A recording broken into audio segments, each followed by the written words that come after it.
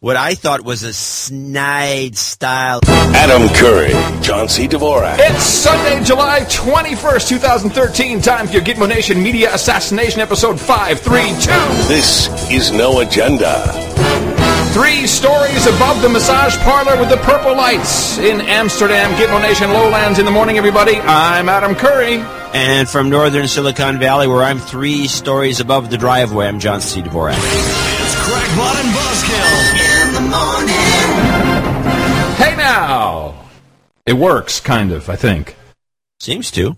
Oh, man, it's challenging. Here we are in the lowlands, local time here, 6 p.m. I am jet-lagged beyond belief. Why? Well, we arrived yesterday morning at 8 a.m. You're supposed to sleep going east. Yeah, you know, so yeah. We slept for, I don't know, 4 hours on the plane, maybe? It's more than enough. No, it really wasn't enough. It was also, you book KLM. That was, I'm sorry, but that was Friday. This is Sunday. No, we left Friday, and we arrived Saturday morning. Right. So, you know. You had a day to recover. And we also, you book KLM, or at least you think you're booking KLM, but then it turns out you're flying Delta. Oh, Delta. Who really don't give a crap about you. Enough said. I gotta say. And so there's so much wrong. They're supposed to have these friendly skies. I guess they're all part of the same company. That was United, the Friendly Skies of United. Yeah, that's what it was.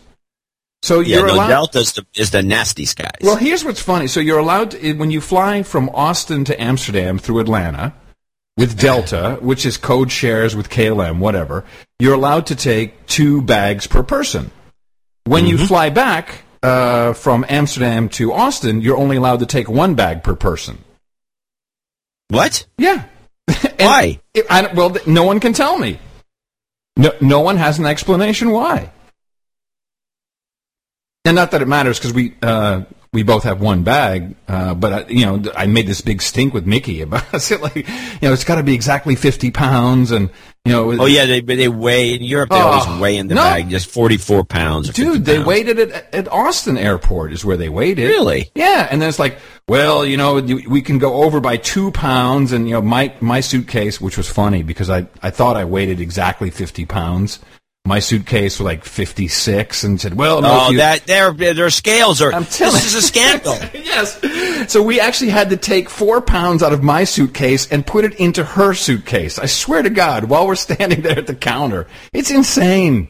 One time I was doing this. I was on Lufthansa. Yeah. And I put the bag down. They weigh it. It's like I think it was like a 44-pound limit or something like that. Yeah. And he goes, "Oh, you're over 2 pounds. It's 46 pounds." And I said, well, hold on a second. I opened the bag. I took the laptop out, which was a 2-pound laptop. Yeah, you just held the laptop under my arm and put the bag back on. Yeah. He said, okay, you're good to go. I pulled the bag off, put the laptop back in the bag. Yeah. Oh, perfect. It's so stupid. It's so stupid. Anyway, good news. Before you, since we're on this topic, I just want to get this clip out of the way. Which is apparently it's NBC or ABC, one of this, I think it was ABC. They had this guy on who apparently had been stealing for 5 or 6 or 7 or 8 years. He was a TSA guy. Mm-hmm. And I guess when you check your luggage, they go through the luggage and they pull out the cameras. And this is at Jersey, of course. Of course. At Freedom International Airport. Freedom of any ownership of your own property. All right, ready? Yeah, and this is just the guy going on, and I'm just saying you're lucky you got there with your equipment. The culture became a little stealing was okay at TSA? Yeah. They didn't think it was okay, but they did it and said, I don't care. They ain't paying me, they treat me wrong, they doing this and they doing that. I just don't care. Just didn't care. But then when people started seeing they could profit off of it, then it became massive. Right. Yeah. You weren't the only one. All right, so a couple things about the TSA. First of all, blogger Bob, the TSA blogger. So he posts today. Remember the story about the where was it? It was some airport where they have the valet guys searching cars. Right. Yeah. And so Blogger Bob comes out and says, this is not standard procedure. This is only local. The TSA is not searching your car. I mean, yes, the TSA was literally telling the valet to search cars. And Blogger Bob is like, oh, no, this is only a local thing. It's like, that's up to the airport. And they're so full of crap. And to prove it, Miss Mickey and I both did the arms not over the head deal, both of us, and got through. Yeah. I got to tell you, when you listen to No Agenda, your travel life becomes so nice and so lovely. So for the 10 seconds that you saved. Well, no, it's not 10 seconds because opting out is a 20-minute ordeal. Well, it depends on the airport. Well, okay. So we both went through separate lines, and I had never done this. I'd never done the, hey, man, like, I really played it up, too. I'm like, hey, man, I'm sorry. I can't lift my arms above my head. And the guy looks at me and goes, really? I'm like, yeah. He says, okay, go through there. And he motions to the magnetometer, which was off. And I'm like, through there? What? Seriously. And I said, through there? And he says, yeah, through there. I said, and I had him repeat it. And I walked through, pick up my bag. I don't sling it over my shoulder, obviously. And that was it. Good to go. And the magnetometer was off, John. It was off. Really? Yeah. It's very careless. Yeah. And so I have no idea about if Mickey's was on or not, but she went through a different line because obviously we figured it might not be such a good idea to both. Yeah, the two people, two tall blondes. We're both involved in a very strange sex ritual. Yeah, and neither one of us can actually move our arms or our neck. Exactly, it's a huge issue. No, but it worked perfectly, and then arriving, of course, at Schiphol Airport in Amsterdam. You flip on the old Wi-Fi device there, pick up our No Agenda free Wi-Fi, our hidden Wi-Fi networks. Perfect. It's just beautiful. It makes you feel so powerful. It does. Yeah. It does. Yeah, you bullshit your way through the line and turn on some free Wi-Fi. I'm the king of the world. Hell yeah. I sure am. Going in a private jet would have been a little more along those lines. Yeah. Well, that's not for us. And here we are. We've got. Did you fly coach? Are you kidding me? You must have upgraded somehow. You must have some upgrades. No. We're. I think we're plastic level on the KLM points. No, I always pay the extra like $50 or whatever to get comfort class, which really is meaningless, quite honestly. But it depends on the airplane. On American, they have a lot of leg room in those planes. At least last time they were doing it. It's definitely a couple inches. Your problem, you and Mickey are too tall for a regular seat. Yeah, so we wound up getting the seat, which was all the way right behind business class, really, because they don't have first class anymore on KLM or Delta, and so we're right next to the door, right next to the galley, and so we had nothing in front of us, which was okay. Oh, that's good. Yeah, and although sometimes you got to be careful because you can get the flight attendants who are yapping the whole flight, and they just sit there in the galley going. So we didn't have yappy flight attendants. Yeah, we didn't have that, luckily. So yeah, everything's okay. Everything's good. So you had leg room then. You were in good shape. Yeah, it was okay. It's all right. It's not quite. It's not quite flying with the private jet, but and then of course we're in an Airbnb apartment, which is you've got a good connection though. Oh, okay. Knock on wood. Connection's okay. Connection's okay. The guy gave me 2. He said, "Well, if this one craps out, then here's my sister who lives downstairs. You can use her her connection." No, well, it's one of those deals. And we you're literally lucky to be alive. We literally are 3 floors up above the massage parlor. It's kind of ghetto, and everything would be okay, except the problem is we have it's 20. No, so it's what is it? It's 80 degrees, I think. It's really beautiful, but these houses obviously don't have air conditioning. So I'm sitting here just sweating away. I've got the ultimate podcast device is running hot. It's like everything's. I'll tell you. I turned it on and immediately it didn't work, and because I've been using this jump wire, and so all the elements are loose, and we're lucky to be on the air at all, essentially. Well, that's good to know. Yeah. But it's been fun. It's been really interesting being here in Amsterdam, even for the day and a half that we've been walking around. I learned a couple of things. First of all, it's becoming more and more like the United Kingdom here, where everyone's just so depressed about not having a job and no one can sell their house, and it's everything's just kind of in some kind of like in irons. I think we talked about this before. Just like a big waiting room. Everyone's just like, I don't know what's going on. So everyone's drunk, and it's really good because it's summer and everyone's just drunk. It's like, hey, yeah, I'm just gonna drink.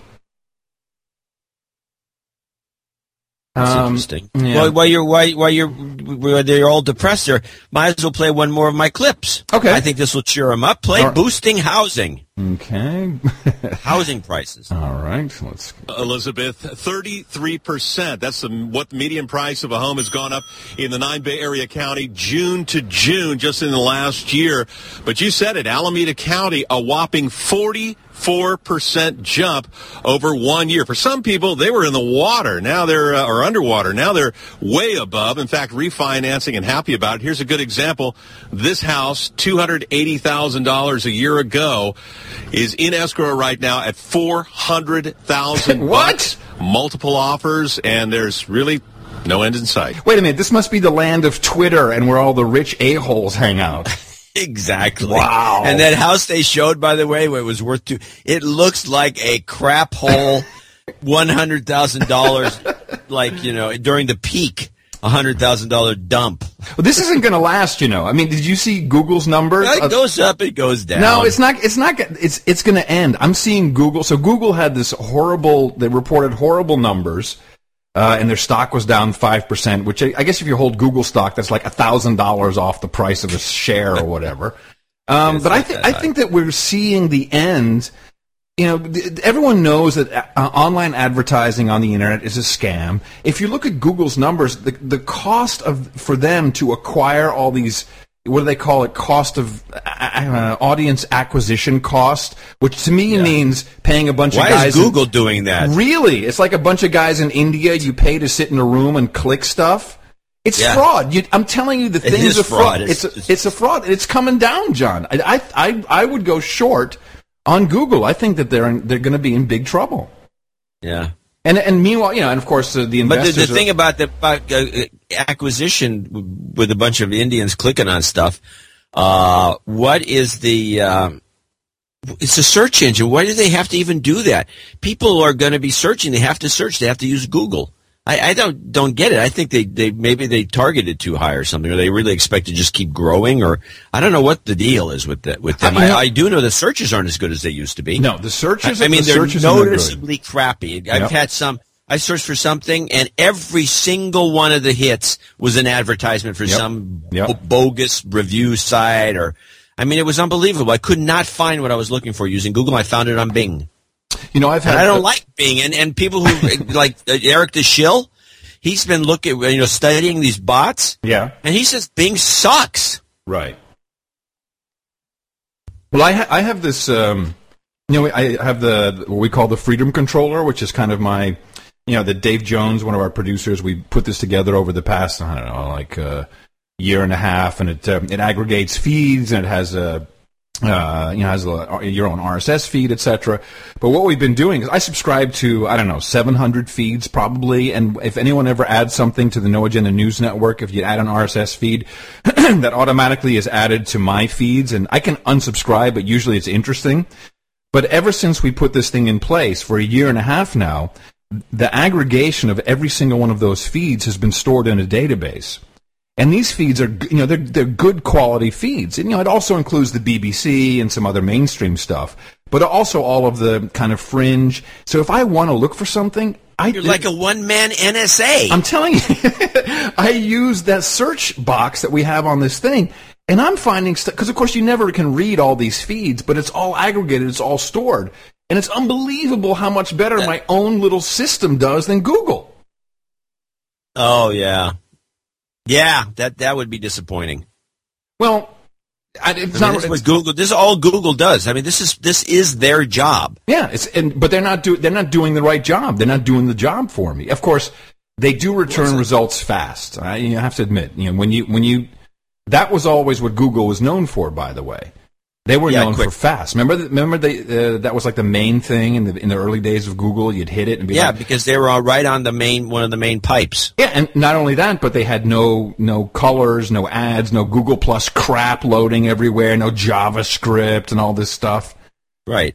They've run so far off their mission. That's all right, but all I'm saying is this too can come falling down. Google, the big, beautiful giant who has hoodwinked their investors into thinking they're doing something great for the future with driverless cars and Google Glass. It's a scam.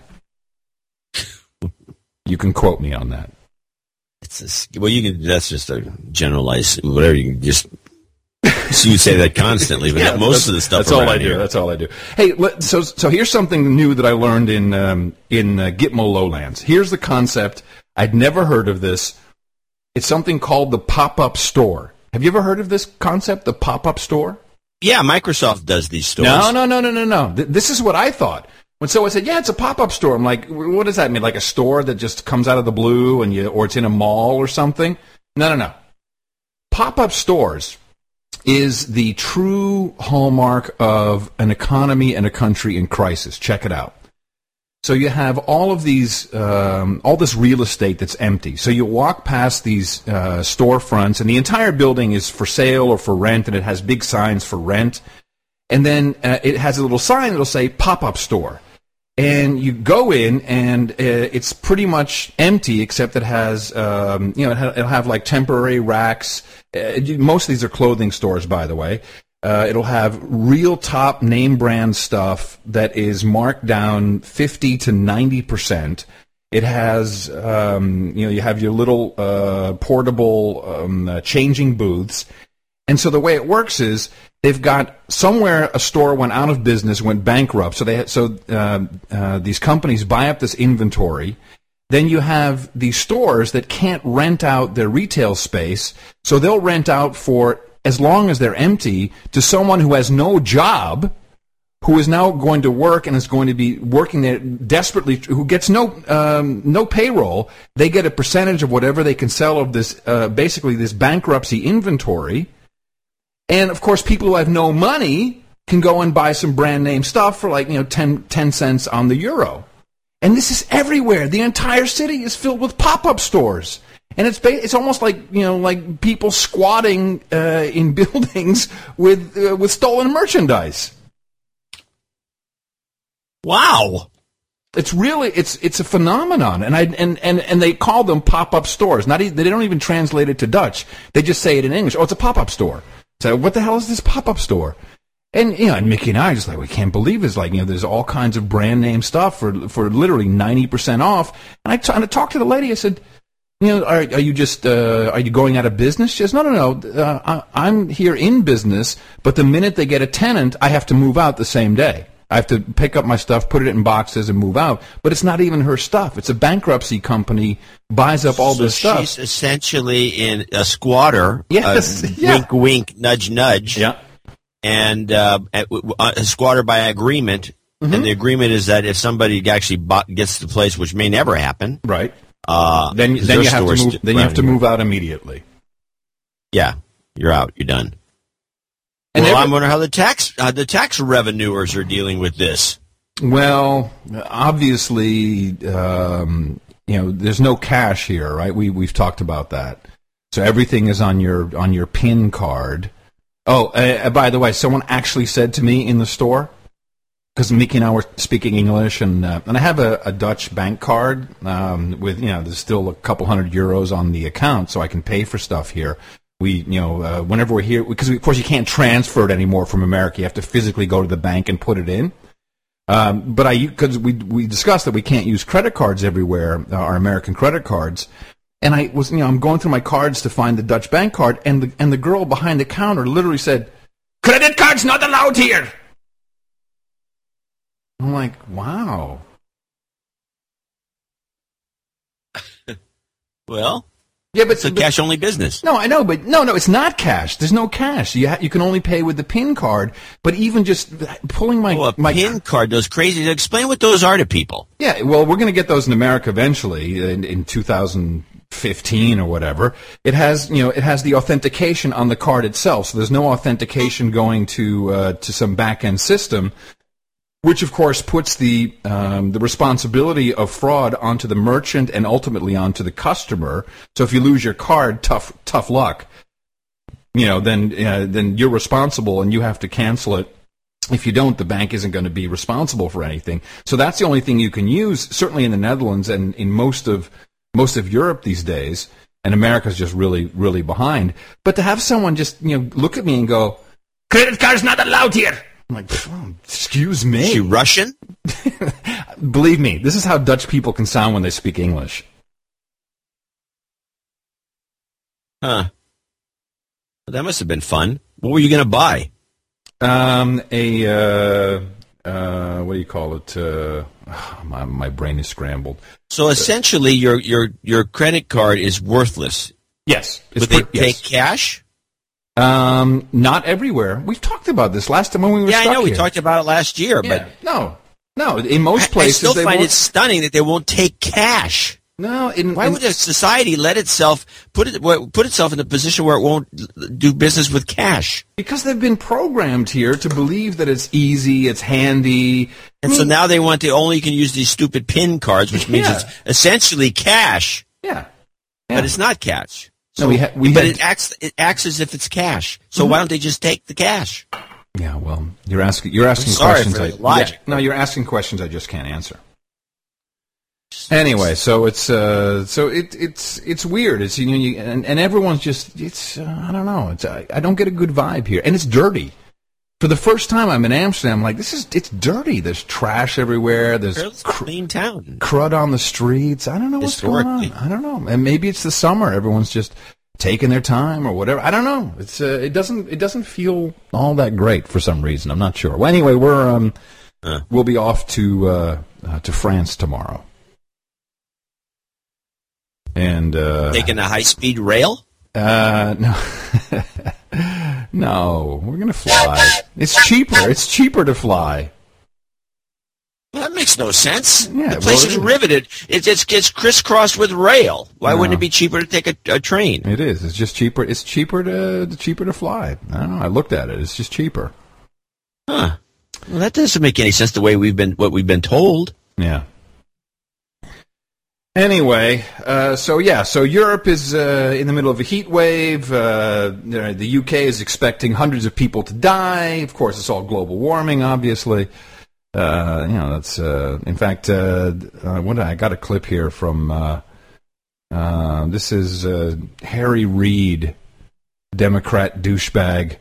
Who I was just running through, my more normal sources to see what C-SPAN stuff, and I don't know exactly what the occasion was, but Chuck Schumer was behind him with that Cheshire cat grin while Harry Reid was saying this. I am not going to beat around this, folks. The West is being devastated by wildfires. Millions of acres are burning. Millions of acres have burned.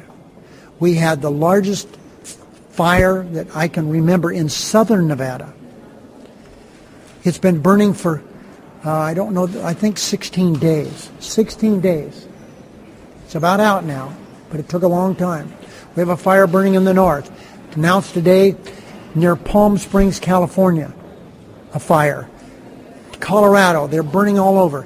Why? Because of the climate has changed. The winters are shorter. You could just hear him going for it, It's like, let me just give you all these horrible fires. Why? Because the climate has changed, my friends. We're all going to burn. When I was a kid, they had these fires constantly. Yeah, I know. I'm still waiting for the hills outside of Petaluma to go up in flames. Are you driving up there today? Yeah. Don't throw your cigarette out the window then. Well, it's a good thing I don't smoke then. And happy Captive Nations Week, John. This is brand new from our president. I'm glad he's come up with some new ideas. Yeah, this one was a little interesting. It came through this morning, and I have to apologize. I can't. I'm having a problem seeing. I don't know. If I put my glasses on, I have to sit too far back, and without my glasses, I can't quite get close enough. But let me read this to you. As citizens of the oldest democracy on Earth, which, by the way, is that true? The oldest democracy on Earth, as far as I know, is Iceland. Well, it says right here, proclamation by the President of the United States of America, as citizens of the oldest democracy on Earth, sorry, Iceland, we believe that all people are created equal with certain inalienable rights, including life, liberty, and the pursuit of happiness. Together, we have kept that most basic promise shining bright for more than 2 centuries, upholding civil rights and expanding their reach, advancing freedom's march, and widening the circle of opportunity for all. Is he talking about what? Well, that's the prelude. The rest of the world, attention, be very afraid. Our commitment to universal rights is also a foundation for American leadership abroad. In the course of our nation's history, countries worldwide have pledged themselves to a universal declaration of human rights. Corrupt dictatorships have given way to new democracies, focusing on the stale air of authoritarian rule with a fresh breath of freedom. Essentially, what he's saying here is that, here it is, Captive Nations Week is an opportunity to reaffirm America's role in advancing human rights worldwide. This means we're up to no good. And we're giving it a whole week. And we're going to force this down somebody's throat.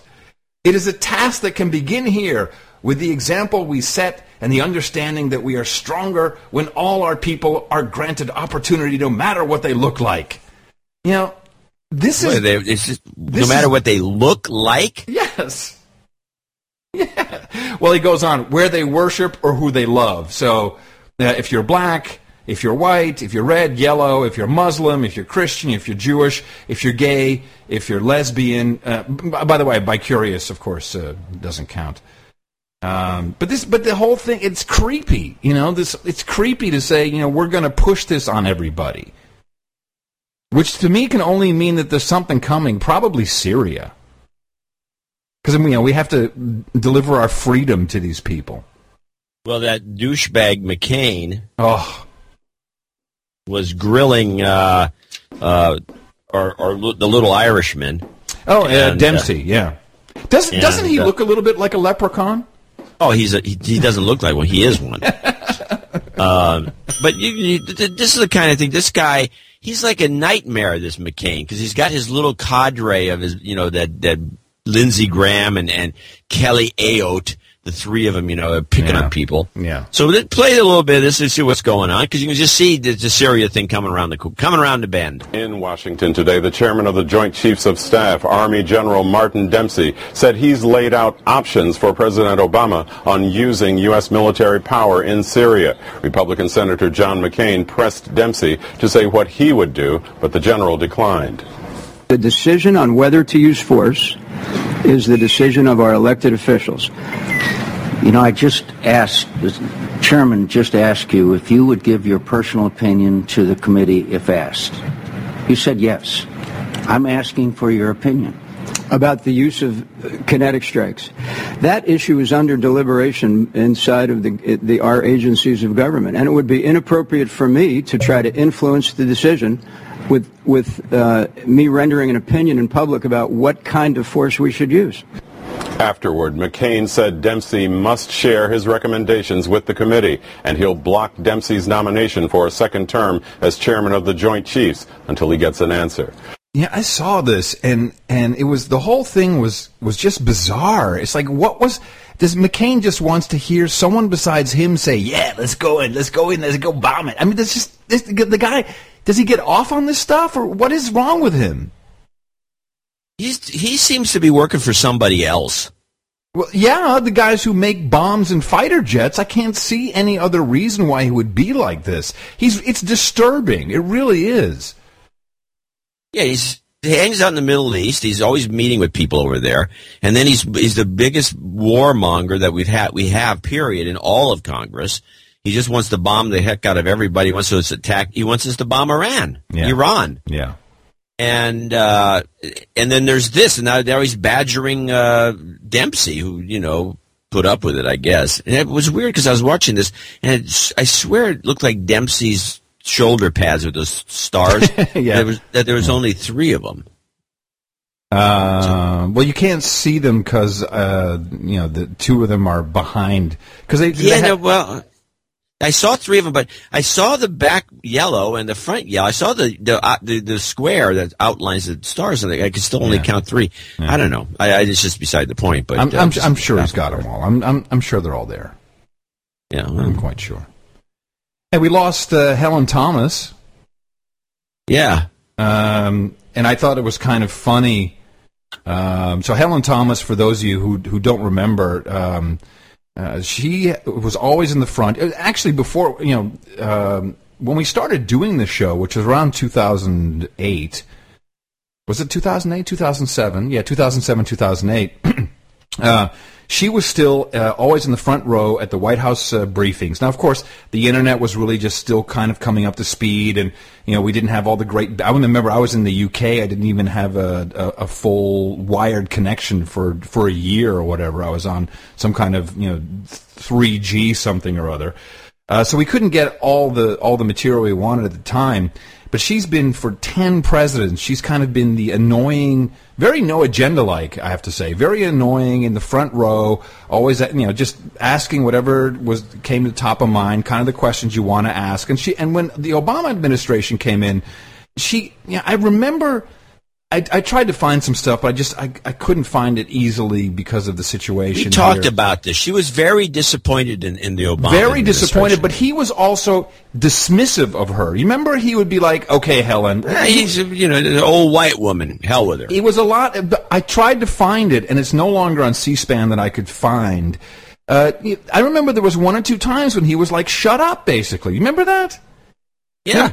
And then, of course, she essentially got railroaded out of Washington because of, so she got hijacked outside by some guy, and that I do have, and he asked her a question about Palestine and about Israel and Palestine, and in 27 seconds, which I'm about to play for you, changed her life forever, got her kicked out of Washington, essentially off the entire press corps and out of the picture, kind of right around the time when the Obama administration was really annoyed with her questions, and she would ask questions like, how come you haven't closed Gitmo yet? And Obama would be like, Comments on Israel. We're asking everybody today. Any comments on Israel? Tell them to get the hell out of Palestine. Better comments. Remember, these people are occupied, and it's their land. It's not German, it's not Poland. So where should they go? What should they do? They go home. Where's the home? Poland. So the Jews, Germany. You think Jews go back to Poland and Germany? And America and everywhere else. Yeah, so apparently that was like the worst thing she could have ever said. It was the worst thing she could ever say, and it was just horrible because she said go back to Poland, and I guess that's because go back to Poland. Good luck. Yeah. But Mommy, I've never even seen Poland. And I guess related to this, someone sent me a link to a book, which he said I should. One of our producers said you've got to read this book. It's brand new, and I just got it on the. Luckily it's on. It came out on Kindle, so I can read it while we're taking our week off. It's called This Town, and it's written. Oh yeah, no, that's the book that we talked about this weeks ago. Yeah, I don't. This remember is the book this that was snuck. I'll hear this anecdote. Will remind you. The book was not supposed to be out, and somebody slipped a bunch of copies at the airport. Right, it landed at the airport. Exactly. So the author is Mark Leibowitz, and he is, what is he, a New York Times guy, I think? I believe so. Yeah. So he's on Charlie Rose, and so one of our producers said, "You've got to read this book. Take a look at this interview of him on Charlie Rose." And so I clipped this 1 minute thing of him talking about the book, which definitely makes me very excited about reading this. He kind of gets into exactly why he wrote the book, or as Charlie says, what's the origin of this? Or why did you write this? Let's just talk. I mean, this really is interesting from 1,000 ways. Eating lunch in this town, I think, had to do with the famous quote in California and Hollywood. Julie Phillips, right. Exactly. Never eat lunch in this town again. What's the origin of this?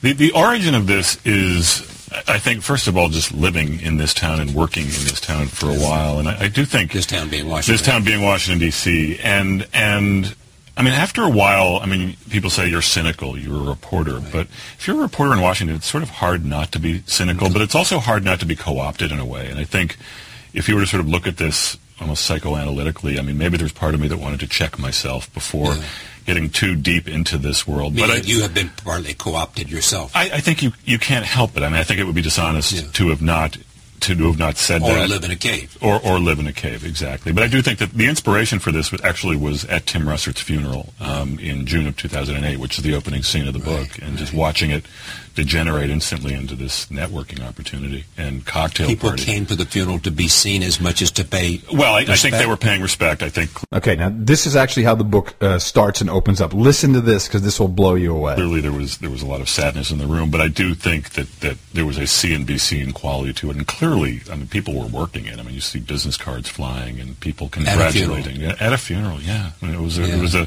thought, an epic scene. Now, you talk about so many people. You say about former President Clinton and the former Secretary of State that they do funerals well. They do. I mean, the Clintons are experts at mourning and funeral, and I mean, I feel your pain. I mean, that's one of his signature lines. Now, again, that sounds cynical. I think it comes in some ways from a place of genuineness, but clearly, if you talk to anyone who knows them, they are pros at sickness, at other people's misfortune, and they do empathy well. Is it? I think it makes so much sense. They're pros at sickness and other people's misery.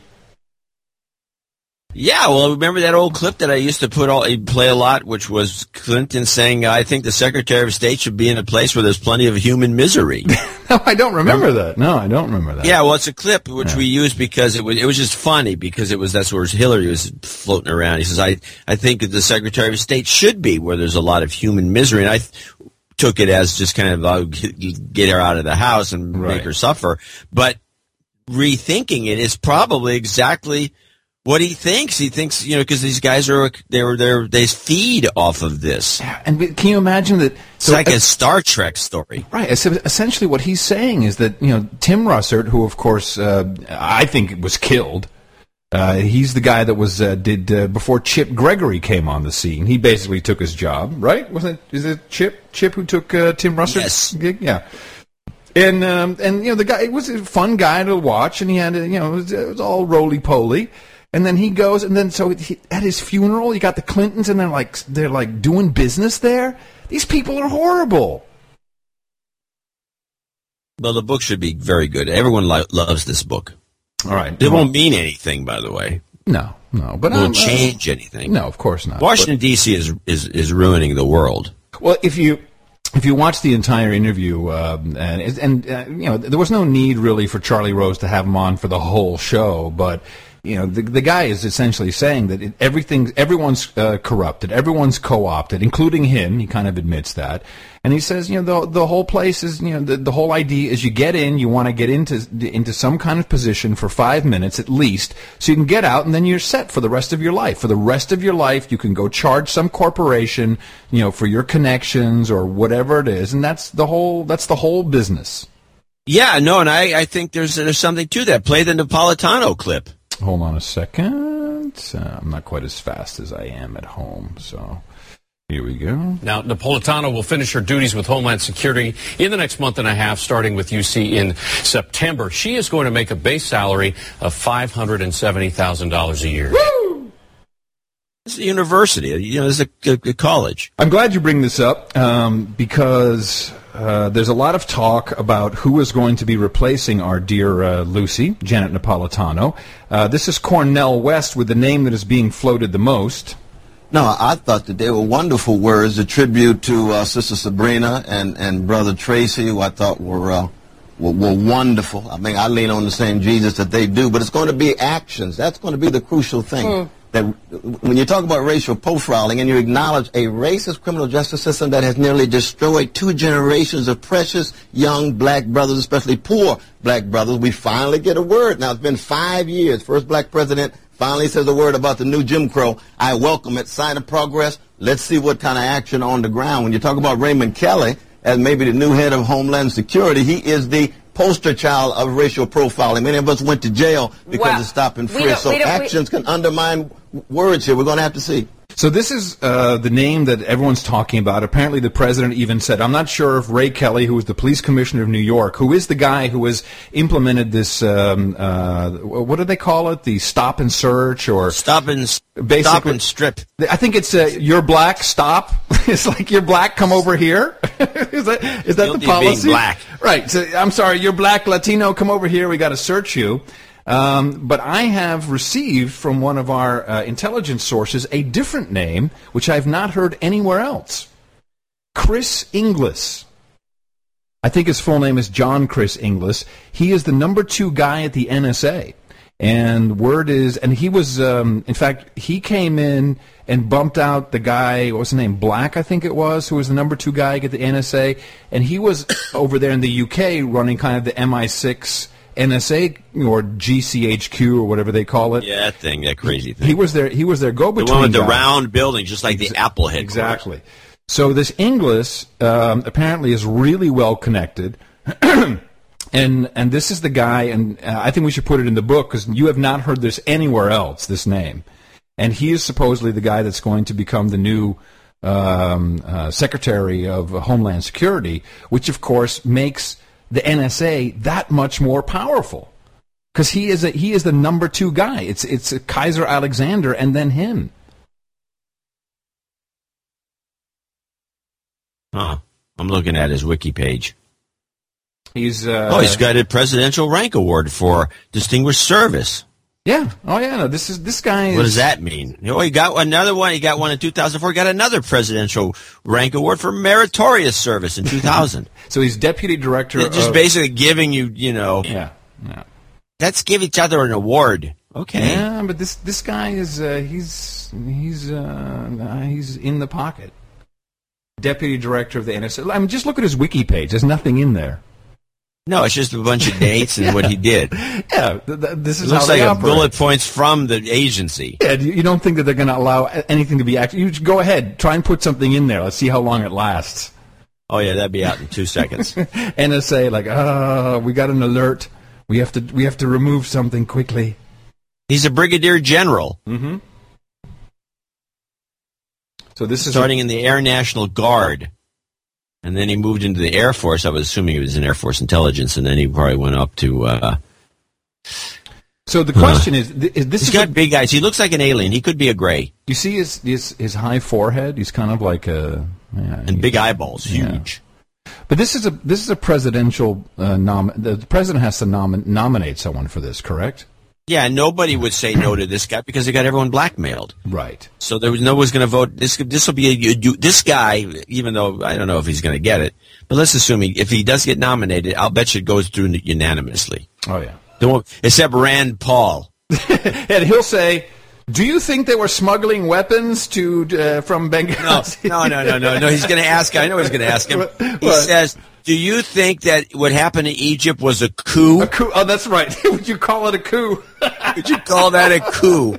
Rand Paul is all he asks everyone. They just put a robot in there to ask the same thing over and over again. Was Egypt a coup? Why does he care anymore? He still asks. By the way, I received from producer Gary a talk about how awesome this show is, and we don't toot our own horn that often, but I'm going as much as we should. I'm going to toot your horn. I will take you back to episode 175. Now today is episode 532, so we're going back to episode 175. I think that I must have been Was I still living in London at the time? I have no idea. 2000. No. I think No. I was in San Francisco probably. This is February 18th, 2010. Listen to the soothsayer, John C. Jebediah Dvorak. That was a great setup for nothing to start. Hold on, there we go. By the way, at the media offices, I've got two monitors. By the way, our quality of our sound has improved since then, I think. One that's on an iMac. What? I hope. Yeah. Back and the other one that's a ViewSonic, and there's a high-end ViewSonic. They both of them have cameras on them, and I have black tape. Oh, over the cameras? Camera holes.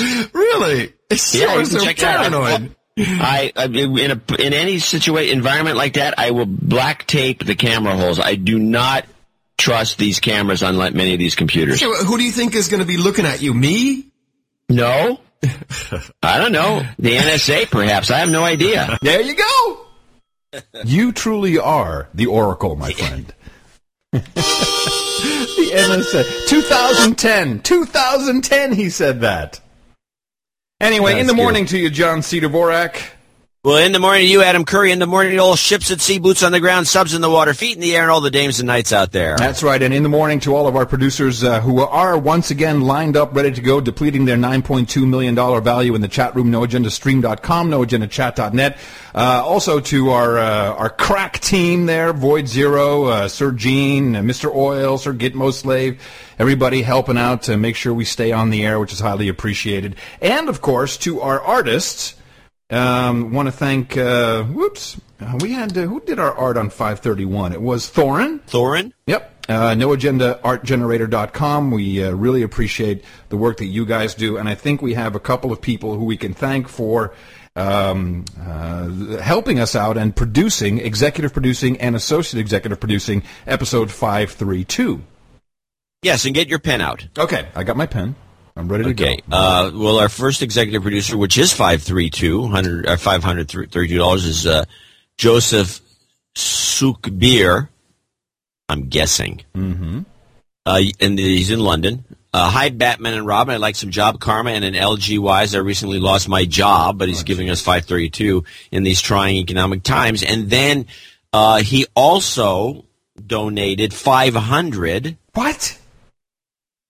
Yes. Wow. And he says, hey, guys, it's me again. I enjoy the show, but nothing is the best podcast in the universe. I just want to make a second donation for Sunday's show to take me over the top for knighthood. I don't know why he's not on the knight list. Well, so I saw someone come through on the knight list. Hold on a valued card holder. Oh, no. Well, let's put Joseph on. Yes, that's of course. that's why you needed me to have my pen. I get it. Okay.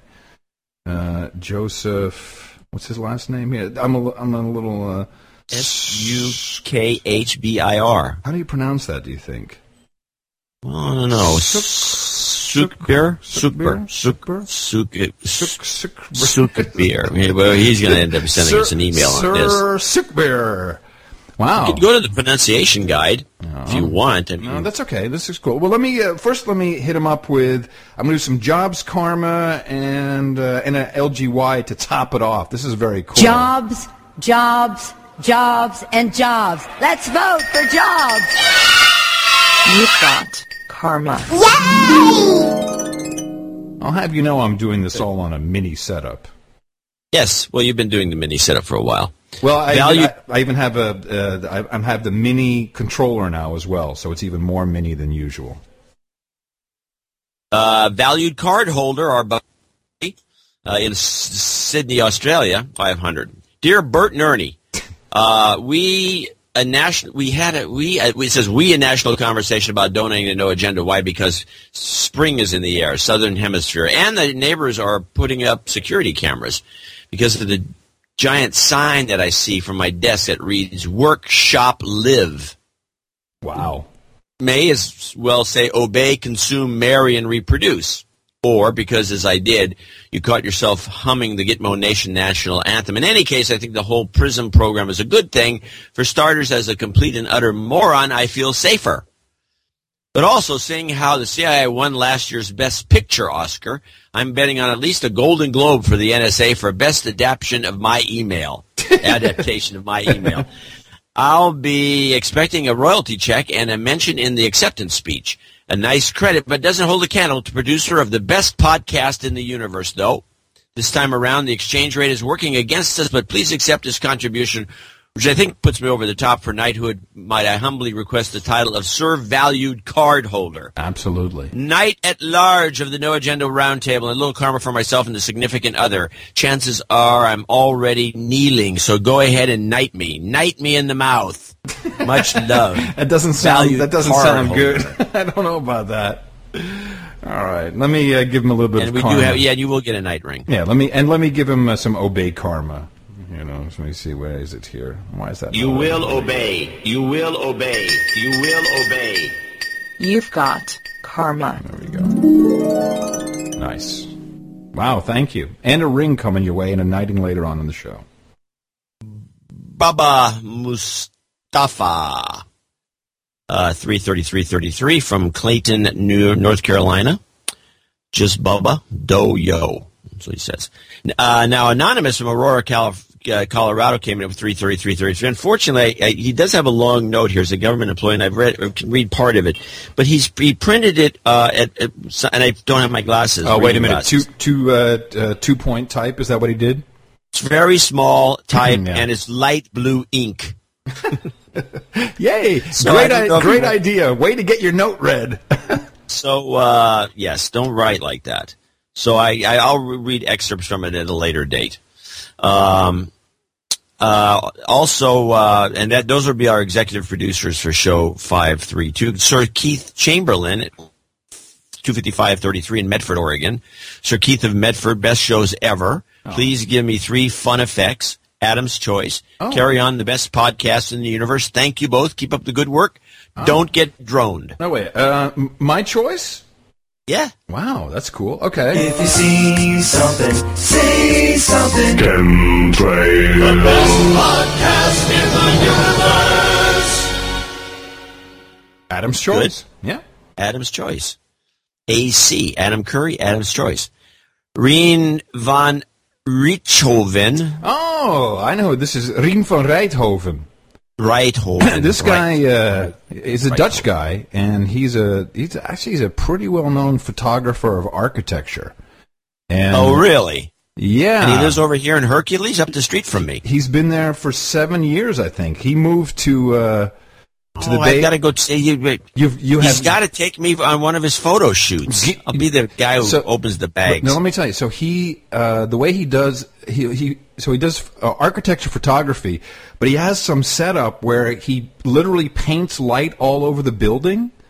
You got to Google his name. You'll see his stuff. It's pretty spectacular. But what's funny is he's been calling people celebrities here in the Netherlands. Yeah, and he's saying you have to donate to the No Agenda show, and so I'm getting all these weird emails. People like, Curry, what is this? I'm like, Reen is saying I have to send you $500. Why? Reen said don't question it, man. Just do it. What's your problem? Reen said so. You do it. Huh. Uh-huh. Well, that's fascinating. Mm-hmm. That has my attention. Yes. Did you Google him? No, not yet. Okay. I'm still going to read. I'll Google him later. Google I'm telling you, this is a stone's throw from where I live. Well, you should hook up with him. Of course, I can't really throw that far, but Francis Lambert. I should. I would love to go on a photo shoot and just. Yeah, you're good, man. You're good. Maybe learn something about how to open the lens bigger. Francis Lambert, 24343 from Zabak, Croatia, which I think is a happening place at the moment, this town. It's kind of like what Detroit will be in 5 years, I think. ITM, Adam and John, you guys have been outstanding lately. While you're floating around, I may actually take a quick run to Detroit. I was going to meet up with you. I was going to meet up with you. Yeah, in the south of France. Yeah, south of France, but I decided Detroit's a better choice. We already had the cot ready for you. We were sure you were going to come and join us, John. But Detroit is second best. I agree. You guys have been outstanding lately. Here's some value for value. Please give a round of karma for the 100 million Americans with or without food stamps. Greetings from Croatia. Let me hand that out. I do need to say something. You've got karma. Because it's funny, I got a lot of people saying, please show me this 101 million number. And I was right, but not entirely correct, so I do apologize. The number of people, and this is according to the document which is in the show notes, which I also misfiled, so I'll put it in the show notes for today's show again, so you can see it's the government PDF, and it's under clips and stuff. 47 million Americans are on the SNAP program. That's the supplemental food stamps, essentially. The other little over 50 million are on any number of other governmental food programs. So it's 101 million in total. It is only 47 million on SNAP, but when you look at all the programs, and it's in this one document, it's 101 million Americans on some kind of government food program. Okay. I didn't like the number either. Yeah, but 47 is bad by itself, but 101 is 47 the total. is still pretty high. But it's the total. Yeah. It's all programs. Okay. All right. Well, I just need to clarify because a lot of people are like, you dug yourself out of the hole. It's Curry, fine. you suck, man. It's not true. I'm unsubscribing. I'm unsubscribed. Yeah. Well, we got those guys. They're just waiting. They're laying in wait. They made a mistake. It's not 552. It's 551.2. It's 1.2. They're dumb. My favorite is not even saying I'm unsubscribing. It's just unsubscribed. That's my favorite. Blocked. That's right. Well, that's what you do. You're like blocked. Adam Smith, lovely. Good old Adam Smith, and loaded Rideau up in Calgary, Alberta, where all the money is in Canada. 235. Hey, Jan, still enjoying the show tremendously, especially 528 with Adam's expert plane crash analysis. Keep up the great work, and can I please get a 999 and good luck karma for the Little League Baseball team I coach? Few games coming up down the stretch. Can always use the extra help. Cheers. Absolutely. We'll do a 999er and a karma. 99999. There you go. You've got karma. Always happy to oblige. Roberto Bertrand, Roberto, in 23333, Royal Oak, Michigan. And by the way, if anybody is in the Michigan, Detroit area can show me around, send me an email, john@dvorak.org. I want to get to the worst parts of town, but I need some escorts, obviously. If you know what I mean when we say escort, just wink, and a safe side. Yeah, sure. Hola, Armando and Jose. I recently got my security deposit on my old apartment in the mail. You guys offer me so much brain security that it only makes perfect sense to donate to the best podcast in the universe. I've been a long-time boner and always felt bad for not donating. Oh. Please de-douche me and give my new fiancée, Libby, and I a shot of karma. We are celebrating her birthday this Saturday. Oh. So we have her on the list. So your appreciation is appreciated. Can you please call out my friend Carlos from Miami, who has never donated a douchebag? Douchebag. Keep up the excellent work. Love the show. All right. You've been de-douched. You've got karma. And that concludes our generous donations for show 532. Go to Dvorak.org/NA, channeldvorak.com/NA, noagendashow.com, and noagendanation.com. Click on the donate buttons there. But we want to remind people, I don't know if we can talk about it now, talk about it later. We have two. Let's talk about it now. Yeah, let's talk about it now. It's good. Yeah. And again, I want to remind people that we, would like to keep the income stream, so don't just, they're going to do a clip show, so screw them. Well, hold on a second. We're not just doing a clip show. We've actually, we're producing. We've got Ramsey Kane on noagendacd.com Well, producer. I made the mistake of calling Randy Kane in the newsletter. That was not so good. Well, he already finished it. Let me give people a little look into the No Agenda behind the scenes. So John and I never talk, but once or twice a week, when John's going to send out the newsletter, he'll send me the draft, and he says, take a look at it, because, it's like, usually there's no change, but I find little typos or little things or something, or I might have a comment. So I'm jet lagged, so at 4 a.m, my eyes open up, and I'm like, I'm awake, and so I grab I start looking at email, and there's John, who at 1:30 a.m. my time sends a note saying, "Stay awake! I'm going to send you the newsletter! Don't go to sleep! You have to check it!" And I'm like, "Fuck, you're a douche." I can't say. And then, of course, the one time I don't look at it, a mistake like that slips in. It's like, can it be any nuttier? Okay. He's a good guy. He doesn't. Yeah, he's okay. He's not he's freaked out. Right. But anyway, so Ramsey Kane is going to. He's already done it. Actually, he's finished it. He's not going to be able to do any more editing on it today because he says his wife will divorce him. Apparently, he puts in a lot of time for us, and so he's instead of one of us doing it, it's like a third party show of important clips, right. not just it's an independent clips. Independent guy. Yep. And so it's going to be a very interesting show, and it's going to be, I guess, about an hour and a half, up to 2 hours. Now, is that the one we're doing on Thursday? That's the Thursday show. Okay, that's the Thursday show. Good. And then on Sunday. Next Sunday, we got another one that we're producing. I'll be producing these during the week. So editing them is what I'm doing, and then giving them to somebody to post. And this will be a couple of interviews. I did an interview with his name is John Dixon.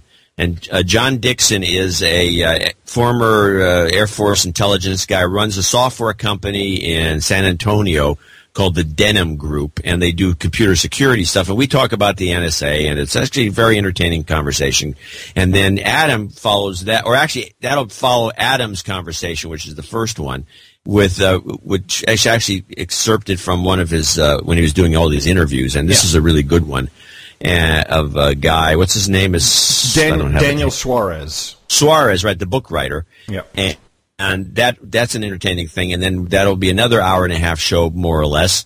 And it'll probably, I think, it's a little longer. So Daniel Suarez, for those of you who don't know, is the guy who wrote Demon, followed by Freedom TM, and of course he wrote The Kill Decision, which is the book about drones, which came out. What is it now? About a year ago, more than a year ago now. And which he pretty much nailed everything that is taking place right now. And he also was a former military contractor, and I kind of noodle him a little bit about that. So this will be a good show on Sunday. We're going to now. This is the question I want to ask you now. I might as well. If anyone wants to be an executive producer for either of these two shows, we will run the numbers as usual on the same as usual night. Right. And so if you're going to be, so you will be credited as an executive producer on these shows respectively. And right, so we put those in the show notes. Is that what you're saying? We're gonna okay. So we're not actually on vacation. We're actually you go and get your email anyway. You we're might as well uploading. Yeah, we're uploading. We're doing RSS feeds and yeah. All that's missing is this 3 hours of chit chat. That's the only thing we're not doing. Okay. Yeah, we might as well do it. But too late now. We're going to do these shows. About? Yeah, exactly. So he's still have to work. Hey, so we're on vacation. Well, vacation means you got 3 hours cut loose. Yeah. You did a lot of you don't have to get so many clips and the rest. So I mean, there's some vacation aspect to it. I mean, I was planning on being really, really drunk for the whole week, but I guess that's just not going to happen. Oh, go for it. Yeah. Have you ever messed up an RSS feed for a podcast? Do you know that it takes weeks for all of that crap to flesh itself out?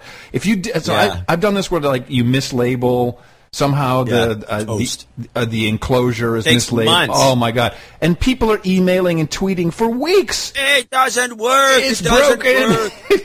Your file is no good. Dead link. Dvorak.org/NA.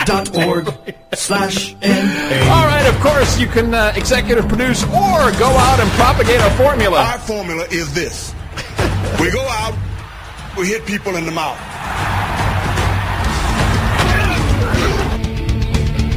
Order! Shut up, slave. Shut up, slave. I think that's going to be a T-shirt. Dead link! Dead link! You stupid idiot! It's not working on Quantcast or whatever it's called. Hey, so I got a hold of the guys who are doing the BitTorrent folks.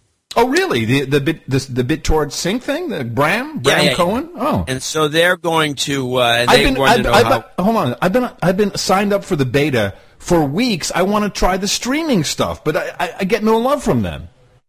Oh, okay. Well, I'll send them a note saying that they send you a link when you get back. Yeah. Okay. So they think they think it's great that we've been promoting it. Yeah. And they'll probably put us on as a highlight on their website, on their blog. Oh, really? Oh, cool.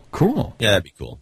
Yeah, I got to tell you, we have. But I think it's the only long term. I think I'm totally agreeing with you. I think this is the only safe distribution mechanism, at least for stuff like what we do. Well, what's nice about it, and for those of you who haven't heard, if you go to the show notes, we've been doing it for the past couple months. If you go to 532.nashownotes.com, you'll see it right there. At the bottom of the main page, you'll see a link and it says new. Get the show via BitTorrent sync, and I think we now have 35 computers seeding the show full time. We have 2 folders. One is the most recent show, and then we have Eric the Shill, actually, because he's maintained an archive since day one, which I think now is 40 gigabytes, some obscene number. And you can sign up to that folder, and you'll essentially be helping us maintain history by having every single No Agenda episode. Because a lot of people want that; they want all the back catalog, and so you can subscribe to either one of those. And I really see this as the future of distribution. I'm so agreeing with you. In fact, when you sign up, if you get the BitTorrent sync and you subscribe to our folder, you get the show before it's released anywhere else. So before I even put it in the RSS feed, before the show notes are even up, you can get the show. A lot of people seem to like that. Yeah, everybody's in a hurry. Yes. And in case no one had done this yet in America, I'm sure someone has somewhere. Of course, here in the Gitmo lowlands, people don't really care too much about what's going on in America. As example, the Zimmerman trial, no one cares. No one knows. No one's talking about it. It's not on anyone's mind whatsoever. NSA snooping, now that it came out that the Netherlands actually has more phone taps than any country in the world, which they're also not concerned about here, by the way, because, of course, no one has anything to hide. But people are like, wow, how does an entire city go bankrupt? And, of course, I'm talking about Detroit, and you can't talk about the bankruptcy of Detroit without going back to 2012 and President Obama saying this. Just a few years ago, the auto industry wasn't just struggling, it was flatlining.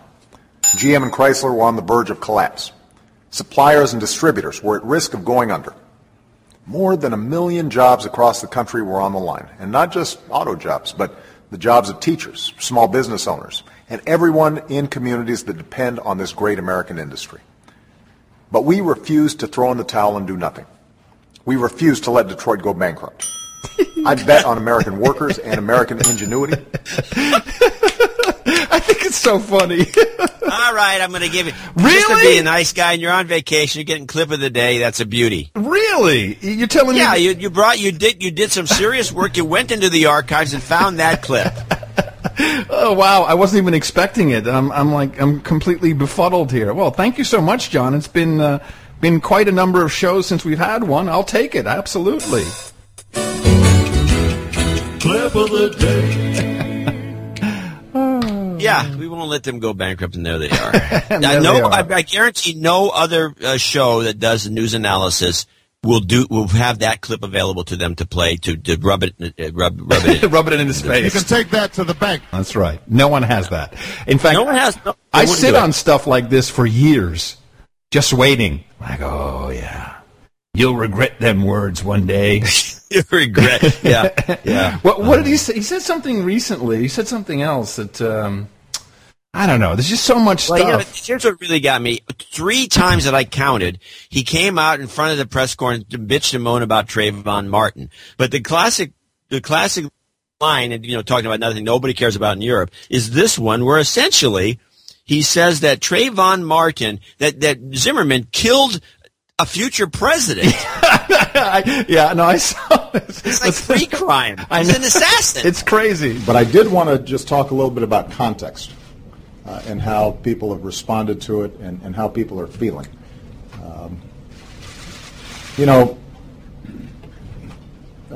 When Trayvon Martin was first shot, I said that this could have been my son. Another way of saying that is Trayvon Martin could have been me 35 years ago. Before it's a crime, it's pre-crime. Yeah, I also thought that was really weird. And I heard that too. I'm like, wow, I mean, you're basically saying that you could have been killed? I mean, that makes no sense whatsoever. Now, it makes no sense whatsoever. And why is he pandering to local politics? I mean, the whole thing is crazy. I mean, this is the problem with this president. He can't rise above these sort of little items like the professor at Harvard that was arrested. Yeah, he keeps getting involved in these local issues that someone brings to his attention. Hey, there's a lot of black kids in Oakland that are shot like every other day, and Richmond, California. Yeah, no, you see, you're not allowed to talk. Standing up for them. I will say that that there is a feeling worldwide, probably, and this has worked, is that America is just one big racial hate. It's like white people hate black people live in ghettos, no white people live in ghettos, no brown people live in ghettos, no red people live in ghettos, and the black man is suppressed and the white man rules him and hates him. That has pretty much worked.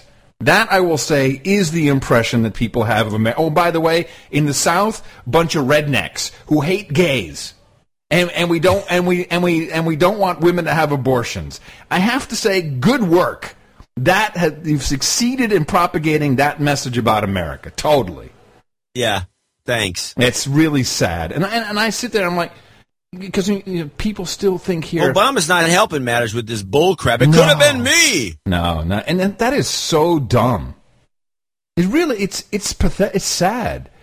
And there are a couple of black guys out there. I saw one. I didn't clip it because it was just I don't even want to honor the stupid conversation by bringing too much of it up on this show, because you get enough of that bull crap on mainstream media all the time. There's some black radio host. What's his name? The guy's really good. And he got on Piers Morgan, and he just ripped Morgan to shreds.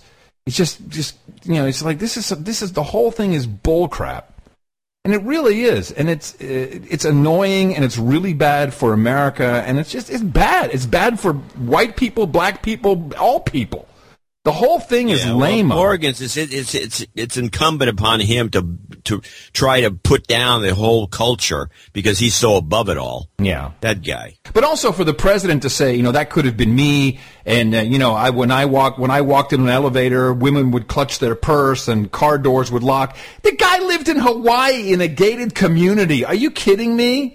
How dare he? How dare and then he? Then he was at Harvard. I mean, really, how dare he? I went to Salem College in West Virginia, 50% black. My roommate, Tyree Hamilton, was black. And it didn't make any difference at all. But I'll tell you, that was no Obama black, okay? Really wasn't. And they accepted me. They were like, whatever. It was no difference. None. There was no black or white. And this is this is fomenting. 79. These people, and I would put Sharpton at the top of this list, by the way. Yes. Fomenting hate. Thank you. Haters, just making hate. And by the way, for their own benefit and profit. Horrible people. Well, there's good news coming out of Texas. Or actually, no, it was good news, and then became bad news. What was that? What did I miss? I turned around, I left, and what happened? Oh, yeah, no, Texas is falling apart. Play the topless news. Oh, jeez. See, I knew I couldn't leave. What is this? Welcome back, everybody. There's always great news coming out of the great state of Texas. And it's all bigger. It's all bigger. So apparently there's a little bar down there in Texas, in Lewisville, Texas to be exact, called Redneck Heaven Bar. Okay. Redneck Heaven Bar. Yeah. And they at this little bar would have something they called ABC days, anything but clothes. So they had on some little bikini bottoms, but the tops were not covered as you see there. It was all body paint. Okay, now this again was not against the law. It's perfectly fine according to city ordinance there in Louisville, Texas. However, a resident complained, and now they're changing the law, saying, you know what, if you work at a restaurant, you can no longer have body paint. You must have on actual clothing at this bar. So now it can no longer be truly topless, even with body paint, in Louisville, Texas. It doesn't look like they're wearing body paint. It doesn't look like they're naked at all. They must have pasties on. Well, and then paint on top of the pasties. So that. Who is this idiot? Who is this woman? Who is this idiot woman? I have no idea. It's not considered clothing, as long as it's covered. I've asked the producers to fly me down so I can investigate and get back to you. This whole. We talk about titties. Right, we have idiots doing the news, but I actually think there's an interesting aspect of this story. So they have something that's just a tradition in this bar, and nobody gives a crap because it's fine with the city. And one lone person, what is wrong with people that one complainer? Yeah.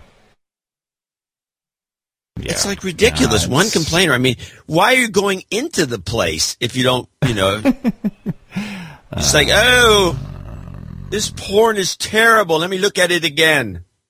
Oh, yes, it's as terrible as I thought when I saw it the first time. It just doesn't make any sense to me. Anyway, it's just that's Texas news. Right. Thank you. I know what you're missing. Yes, thank you. You're welcome. That's not really the Texas that I'm from. No. Okay, so something very interesting happened just as we were wrapping up Thursday's show, and to remind you, I'll give you a little taster.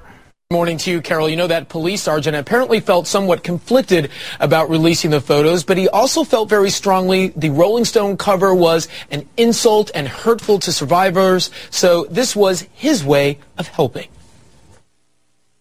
These new photos showing a much different picture of Johar Tsarnaev, captured by police.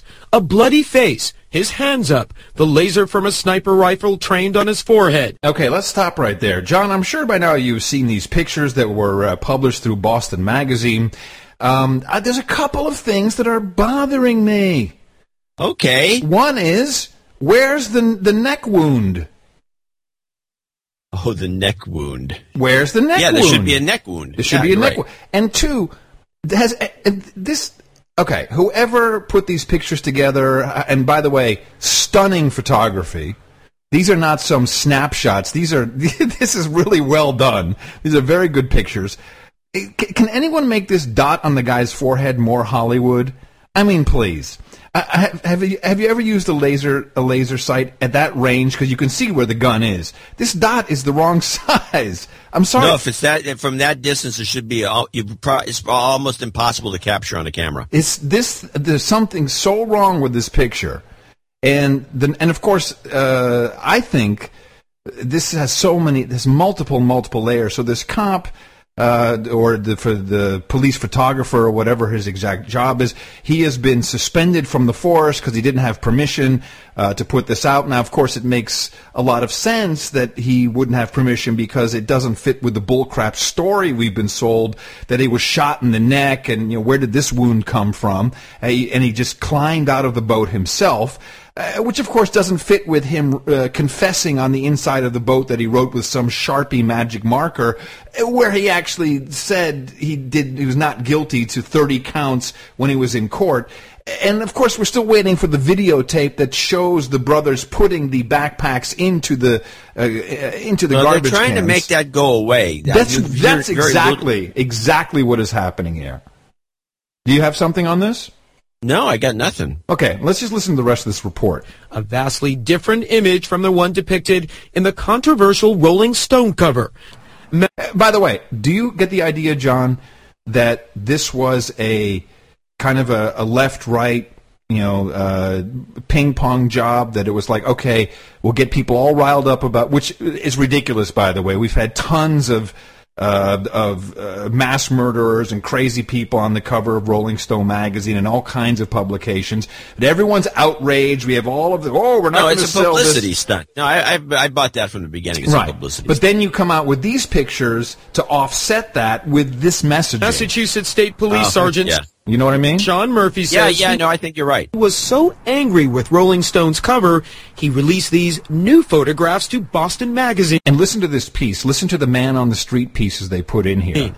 The police tactical photographer told the magazine, quote, "What Rolling Stone did was wrong. The guy is evil. This is the real Boston bomber, not someone fluffed and buffed for the cover of Rolling Stone." Fluffed and buffed? Hold on a second. Wait a minute. Was this guy been on trial and found guilty? Oh, no. This is another part of it. He did it. He is guilty. Even though he said not guilty in court to all 30 counts.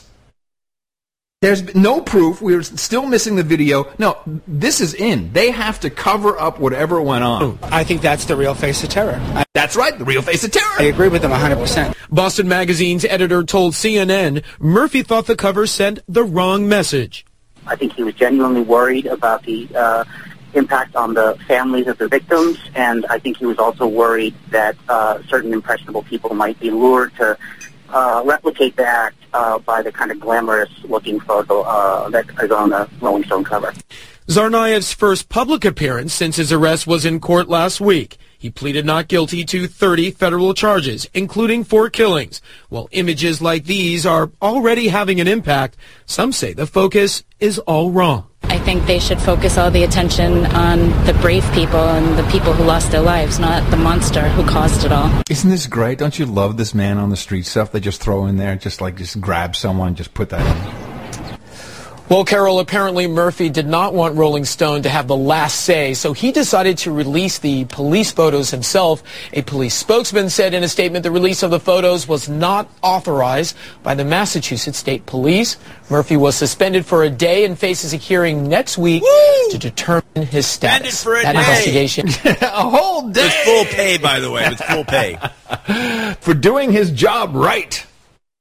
No, this is disturbing. Stinks. Yeah, it's disturbing, is what it is. It's disturbing. It's a kangaroo court. It's like they're mob. This is the everybody's in on this. It's this mob thing. It's a mob. It's a mob. Yeah, it's a lynch mob. Yeah. The media's in on it.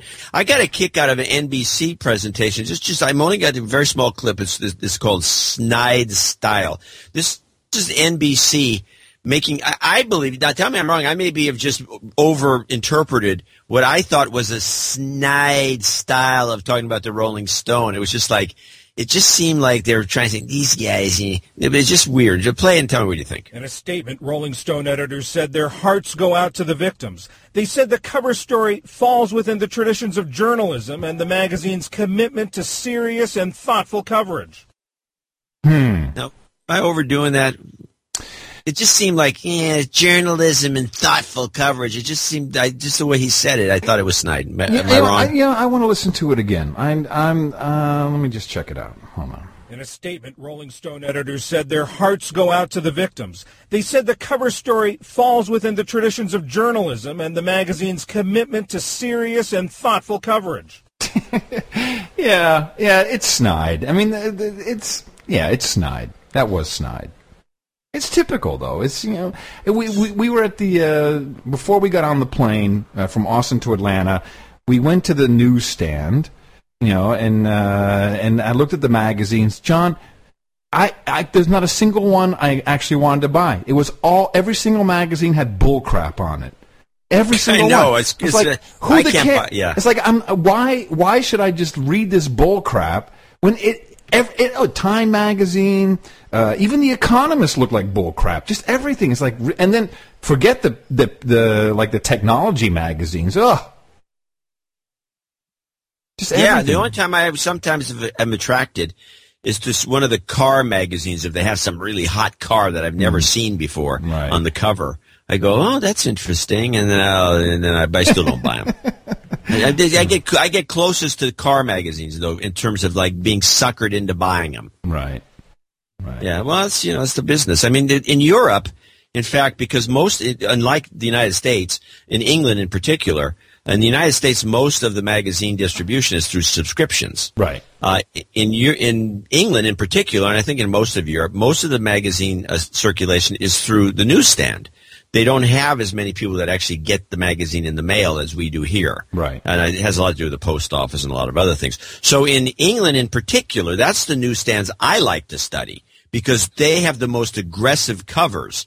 Because their whole business is to compete with each other and get you to buy that magazine. Yeah. Much more so than American magazine. So when you were passing through a newsstand in Europe, you should, It's funny you mention that. I take pictures.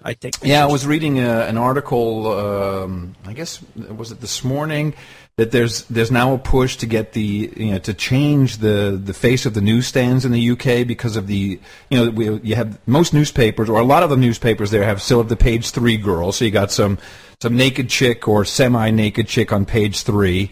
And they also have the lad mags, as they call them, and that's kind of attracting laddie boys. Yeah, that's attracting buyers. No, lad mags is what they call them. Lad mags. Well, in the business they call them laddie boys. Laddie boys? Boy mags. Laddie boy mags. And that sounds kind of gay. Promoter of the chief promoter at the top of this group is Maxim. Right, which is very successful, right? Maxim, isn't that a worldwide super success? They've licensed that everywhere. Yeah, it's very fun. It's a very humorous product. Why is it that works, but that women don't buy naked dudes and stuff? Why is that?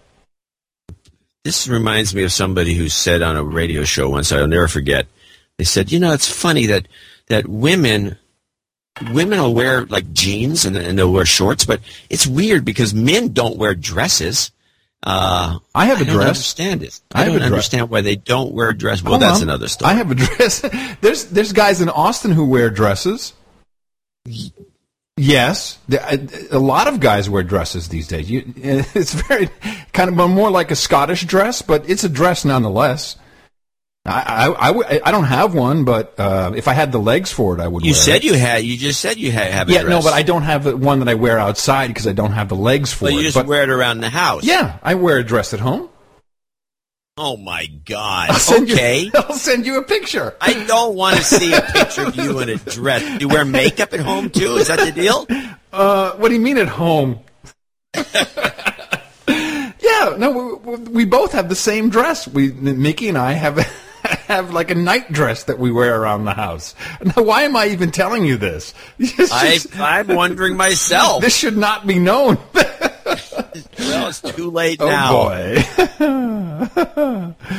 All right. Let me, here, I'll give you something. Let me see. I got some funny clips that I pulled up here. Hold on a second.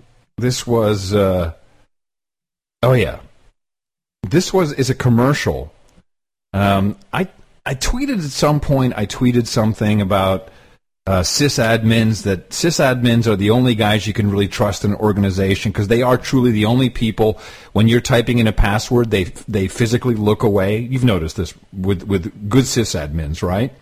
Yeah, I've noticed it also every once in a while when I'm doing my debit card and I'm punching the number, if it doesn't have the protective shield, I before I hit the last number, I always look up to see what the other person's doing. Yeah.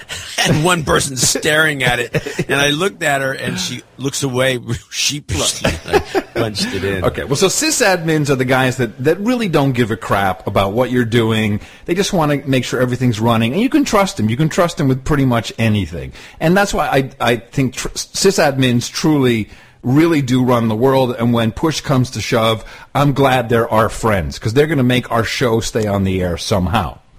And then someone tweeted and said, yeah, well, please don't blame us for installing Spectre 360. I'm like, Spectre 360? Have you heard of this? I'm going to find out now. Your company keeps a lot of valuable data. Customer lists, personnel files, financial reports, confidential documents. And there are a lot of employees with access to that data. So how can you be sure that they're white guy? No, I don't know what it is. Yeah. Just listen to this. It's a commercial, though. It's an animated commercial. Play it. I'm sorry I interrupted. They're acting in your best interest. You could go all hard-nosed cop show detective on everyone, but that could cause a lot of resentment and grind your company to a halt. Luckily, there's an easy way to monitor employees and guard against insider threats. Introducing Spectre 360, the revolutionary employee monitoring software that alerts you to potential problems, allowing you to take immediate action. I just love the revolutionary employee monitoring software. Oh, what does it do? Spectre 360 is like an augmented security camera that records employee activity, proactively searching across company computers, servers, and mobile devices, so you can zero right in and replay the suspicious behavior. So if an employee copies a sensitive file onto a USB drive, uploads a client list to the cloud, or visits inappropriate websites, you'll be notified in no time with a comprehensive report detailing exactly what happened. There are no hours spent looking through backups or data logs. Spectre 360 puts you in front of the problem, whether it's fraud, productivity, even harassment, so you can deal with it immediately, minimizing any impact and improving your organization's efficiency. So stop looking for that needle in a haystack. Go to Spectre360.com for a free trial and see the whole picture today. Shut up, Slade! I love the productivity part they slipped in there. Yeah, well, this is nothing new, this type of software. I remember first hearing about it in probably the late 80s, when networks were becoming very popular in organizations. And I was doing a radio show, and this guy came on discussing this and how, you can keep people off of the internet, doing crazy things. That was keep them off the internet altogether. Remember that? We had companies where you weren't allowed on the internet? Yeah, there's that too. This is bad. So what apparently these guys are doing is a keylogger, which is like disgusting. I think it's more than that. I think it's the way when I look at the commercial, it's a screen recorder. It's not just a keylogger. It's recording everything that is going on. It's like a screen capture. Yeah, I'm sure they're taking a movie like, I think Lotus used to have a movie maker that you could buy and essentially would turn the screen into the camera, and everything that went on was recorded just step by step, and then you can go back and look at it. Now, this seems like the way to defeat this, of course, is to just do so much stuff and so many tabs and so fast in so many different ways that you'd overload the thing. I don't see this thing actually performing as well as it. I don't know. I think there's no reason for this sort of thing in a company. Well, apparently it's very successful. Well, that's why people just do more stuff on their phones. Yeah. I mean, the phone. I mean, you watch the kids nowadays. They got they got their iPhones and they're surfing the web and they're doing everything you normally be doing on a desktop. And they'll, instead of going on the desktop or even a laptop, they'll just do it on the phone. And you could do that at work. And in fact, most workplaces nowadays have people standing outside talking on their own personal cell phones to their buddies and wasting company time and doing all the rest of that. And they might as well be surfing the web and looking at porn on the phone. So this is not going to be effective for anything that's important. You want to harass somebody, go do it on your phone. Yeah. By the way, I still have not used the phone. I still have not used my phone. Shut up, Slave. Shut up, Slave. Sorry. I've been using the iPod Touch, even here in Europe. Still have not turned the phone on. Oh yeah, well, you and the phone. Yeah. Well, that's why you didn't get my text message. No, you didn't send a text message. You Aha! How would you know that not using the phone? Because I use a forwarding system that will give me a notification if you sent me a text message, but I do not receive it on my phone as a text message. All right. That's what you say. Anyway, so, it's a funny... So these guys are being forced to put this... this stinks. Yeah. By the way, sysadmins, a lot of them wear dresses. Right, kilts, I should say. Maybe it's more like a kilt. And it's a good look. It stinks. I think if you got the legs and you got the boots... A lot of guys, if you got great, gorgeous legs and shave them, you'd be looking good. No. You don't want to shave the legs. That's not a good look with the kilt. No, you want to have, like, hairy, stocky legs. I have no calves. That's my problem. So it looks... It's like, hey, what's this guy with the Barbie legs? It's not a good look. It's not. All right, well, you just don't understand. All right, what else we got here? A lot of the these kind of Bermuda shorts. These guys, these baggy old shorts, they look like a skirt. Yeah. Fat guy. Brad Thor. This is another author. Brad Thor. I think he's kind of like what's the guy? Clancy. Is it Tom Clancy. Tom Clancy. This is kind of like a Clancy-like guy, and he was being interviewed about his most recent book, which I have two quick clips here. He mentions the name of it in the second clip, but he was being interviewed, and what are you banging me for? I did. It was a mistake. Okay. It was an accidental ding. Okay. He was being interviewed on some show. It was probably like a CBS or ABC. It wasn't the Good Morning America, but it was one of these douchebag shows. And he says something that just kind of he slips out there, kind of.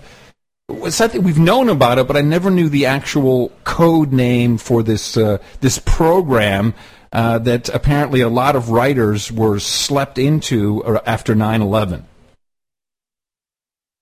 Why is this not starting? Hello? Why are we not working here? About great segue, yes, Ryan. We're to the books now. Trying to get to the book. You wrote another thriller, and you're part of Homeland Security's Red Cell program. Tell us about that and how that factors into what you write about.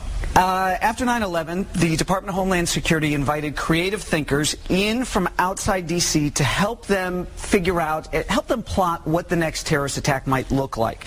So what they said is, will you come in and apply your creativity to national security the way you do your books? And so I call it the Las Vegas of government programs, because what happens in the Red Cell stays in the Red Cell. I can't use it for my books. Oh. And it seems like how about that, huh?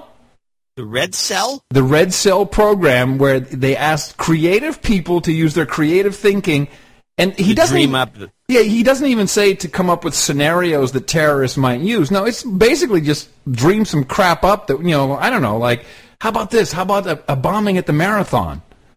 I mean, this is disgusting. Red Cell program. Here's a little bit more from this Brad Thor guy. And you call your books faction. I do. What does that mean? Faction. Last summer's book. Now listen to what he says. This is really important, because remember, his job is to dream up scenarios and dream up stories for the Department of Homeland Security and whoever else is in our security apparatus. Book, for instance, Blacklist, was all about the NSA and the explosion of surveillance technology. I shouldn't say I don't write textbooks. I write beach reads, Ludlum, Clancy. And when I toured for that book, I said the next big thing we'll talk about in the public square is the NSA and the total surveillance state. This book here, I believe, is the next thing we'll be talking about in the public square. So the faction is, I'm taking real life things that I kind of see coming over the horizon, applying that creativity like I do for DHS, and putting those into novel form. So can you believe this? Applying the creativity that I do for DHS? I mean, are you kidding me? What is going on here? So 2 years ago, this guy writes about the NSA, and that's going to be, he has this, which I haven't read any of his books, nor will I ever. And so this is now, of course, everyone's talking about the NSA. So now he has his new book, which he believes is the next new thing. What could it be about, John? Because I have the answer, of course, but I'd love to hear your guess. The next thing, I don't know, dirty bombs, people relaxing our vigilance, and then bad thing happen. Bomb going into Syria. Having a battle with Russia. I don't know. No, I'm so sorry. All of that is wrong. Have a great beach read, but when you close it, you're smarter for having read the book. And this is about the Federal Reserve, right? Right. Federal Reserve, which is about as federal as Federal Express. There's a lot of wacky conspiracy theories about the Fed, but the true history of the Fed is fascinating. It's like it's been ripped out of a spy novel, and I said, I want to weave the Fed into my next thriller, and that's what I did with Hidden Order. All right. So the Federal Reserve, that will be the next big thing we'll all be talking about. That'll make him a target for someone. Well, I don't know. He's a part of the Red Cell program, man. This guy may be protected. Who knows? No. Let's take a look at him. Well, he looks like a college fraternity guy. Yeah, he does look kind of slick, doesn't he? Kind of Born douchey. 69, very douchey looking. Yeah. Author of Lions of Lucerne, Path of Assassin, State of the Union, Blowback, Takedown. First, he cranks out a lot of books. But for him well, of course, because he's a part of the Red Cell. And why would they even call it Red Cell? These are things that I lie at night. I lie awake and think about this. Why do they have this douchebag And how do they get? Who comes up with the idea? It's like, okay, let's call these guys, and I mean, come on, how stupid do we have to be to see what's going on here? Red cell, term in U.S. government parlance for teams that test the effectiveness of tactics. There's also an NCIS episode titled Red Cell. Wait a minute. That's not allowed because what he said, that's not allowed. You're not allowed to take your writing for the Red Cell and use it in your own work. So someone violated. Not necessarily. They may not have been a member. They may have a friend who's a member and they wrote a story about it. Not true. Being irked by the whole thing. Well, here, red teams or red cells are United States government parlance for the National Security Coordination Team, NSCT. These teams or units are designed to test the effectiveness of American tactics or personnel. Red Cell was purported to be a U.S. Navy SEAL team composed mainly of members of SEAL Team 6, otherwise known as OP-06D, which has been organized to attempt to infiltrate or otherwise test the security of U.S. military bases and other installations sensitive to U.S. security interests. The original Red Cell group was led by a former commander of SEAL Team 6, DevGru, Richard Marcinko, until he was relieved and charged with various offenses, including misappropriation of funds. Red Team is also a term for opposing force, OPFOR, in a war game by Western nations during the Cold War. It goes on. The term has been co-opted by the Department of Homeland Security, from what I can tell. Anyway, very good. Yeah. You know what? Let's take a little break here. I'm going to show my support by donating to No Agenda. Imagine all the people who could do that. Oh yeah, that'd be fab. Yeah, on No Agenda in the morning. It's really weird. It's like 10 to 8 in the evening. It feels... your timing has to be horrible. You seem to be rolling along. It's the drugs, man. Okay. It's the drugs. Well, we'll get to that later. Start with $111, $110 from London. Another Londoner, anonymous. Can you please not read my... give me some good karma. It's been a very difficult summer and just a bad day. Want to start a new one with a good deed. My donation to the show. Your show is great. Oh, well, we'll do some karma for that anytime. Absolutely. You've got karma. Heck yeah. All right, John Catalano and $100 in House Springs, Missouri. Colin Wilson, $99.99 from Rosanna, Victoria, Australia. They should give him a niner thing. Okay, hold on a second. I mean, it's not all that easy.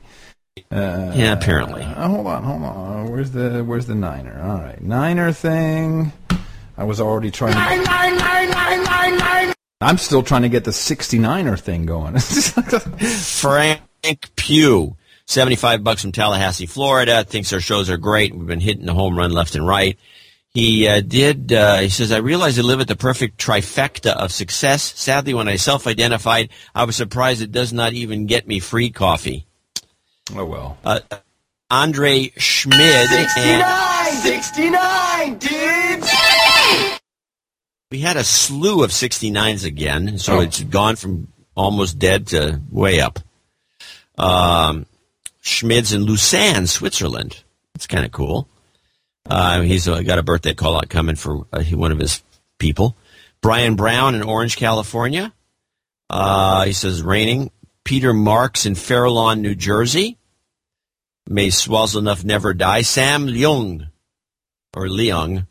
in Toronto, who keeps coming in with Sir Sam and Sir Michael Miller in Tiburon, who comes in with another 6969. Paul Gabrielson in Arroyo Grande, 6969.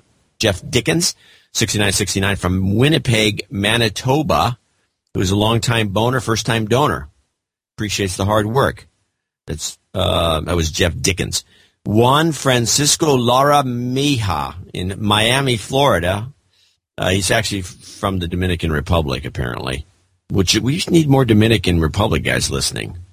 Michael Staduhar in Sierra Vista, Arizona. Charles Weitenheimer in Tucson, Arizona. And finally, Sir David Baker in Groningen. Groningen. Which I thought was Groningen again. He's from Groningen, Netherlands. 69, dudes. That's the northern part of the Netherlands, also known as the backup for Scandinavia. Oh, okay. Fawn Fletcher, 6413 in Espyville, Pennsylvania. That's where they give the ESPYs out. Edward Herrera in Davenport, Iowa, 6069. Mr. Max Powers in Redding, California, 5555. Stephen Nelson, 5510, Wheat Ridge, Colorado. Lon Baker, Emeryville, California, over here, 5510, right down the street from me.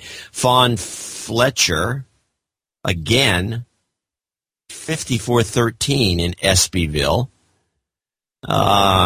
She says thanks for the show. I guess these crossed somehow, these two donations from her. Eric Schmidt in Frankfurt, Deutschland.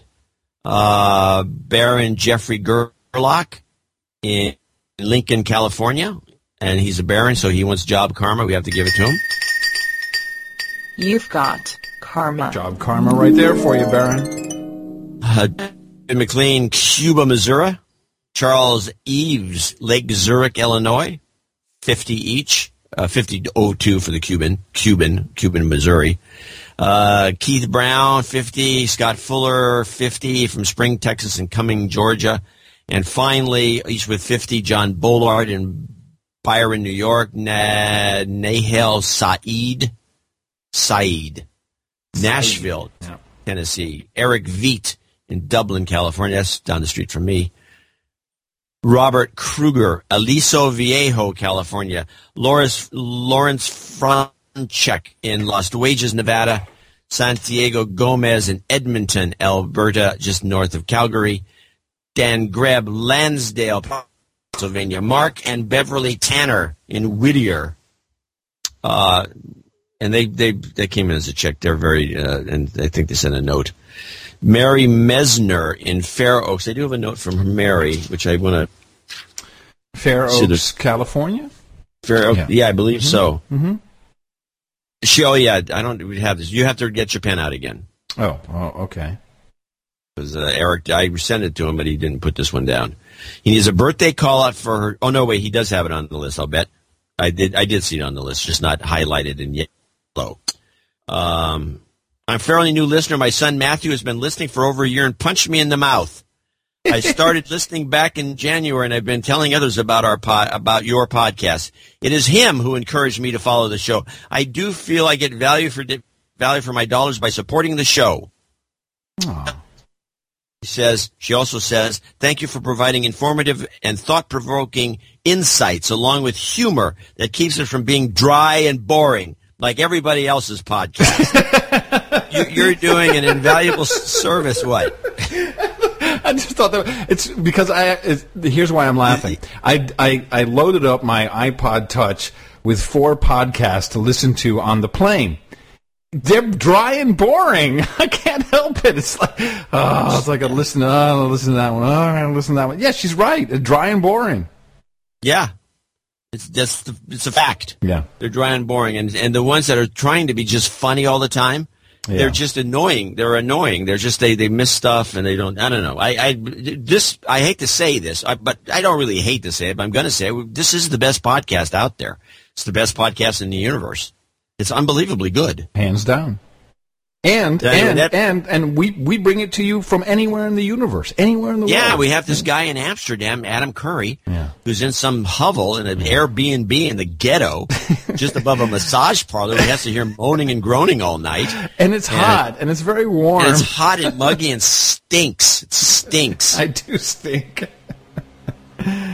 So anyway, that's our donors for show 3. What is it? That's our show, people. We're so great.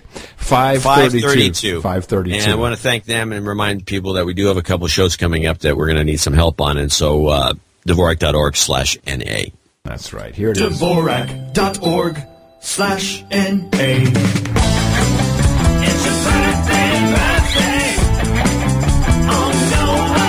And quite a list today. We have Baron Jeffrey Gerlach saying happy birthday to Sir William Mason Gerlach.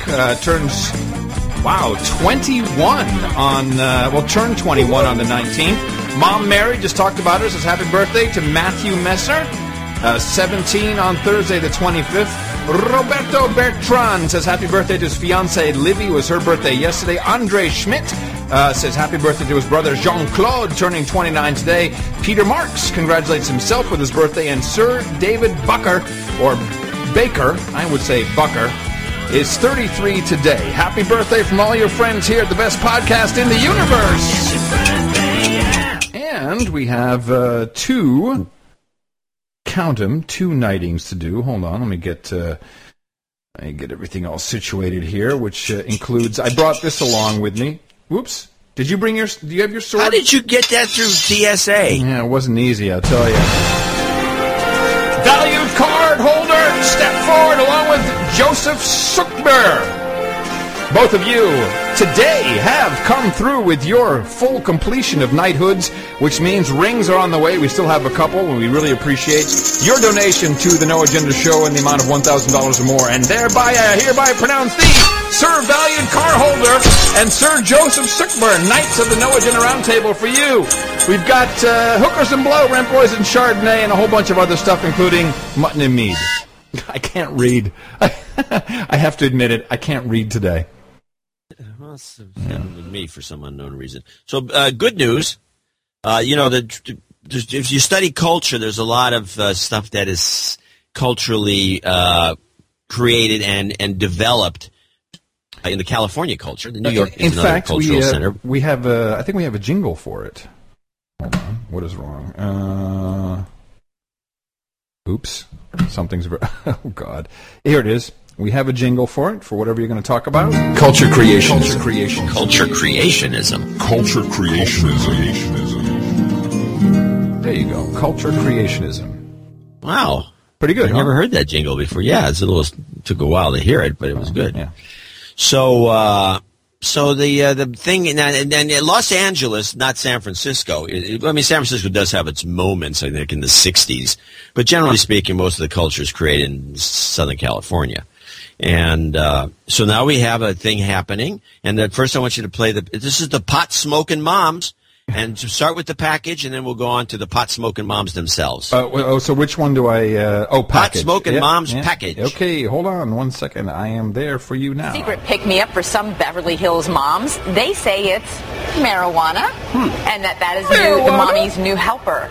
It makes them better wives, they say, better mothers. It's all legal medical... Stop right there. Totally agree. Makes them better mothers and better wives. In California, with marijuana purchased at dispensaries with a prescription, but it's giving new meaning to the term potluck party. Oh, no.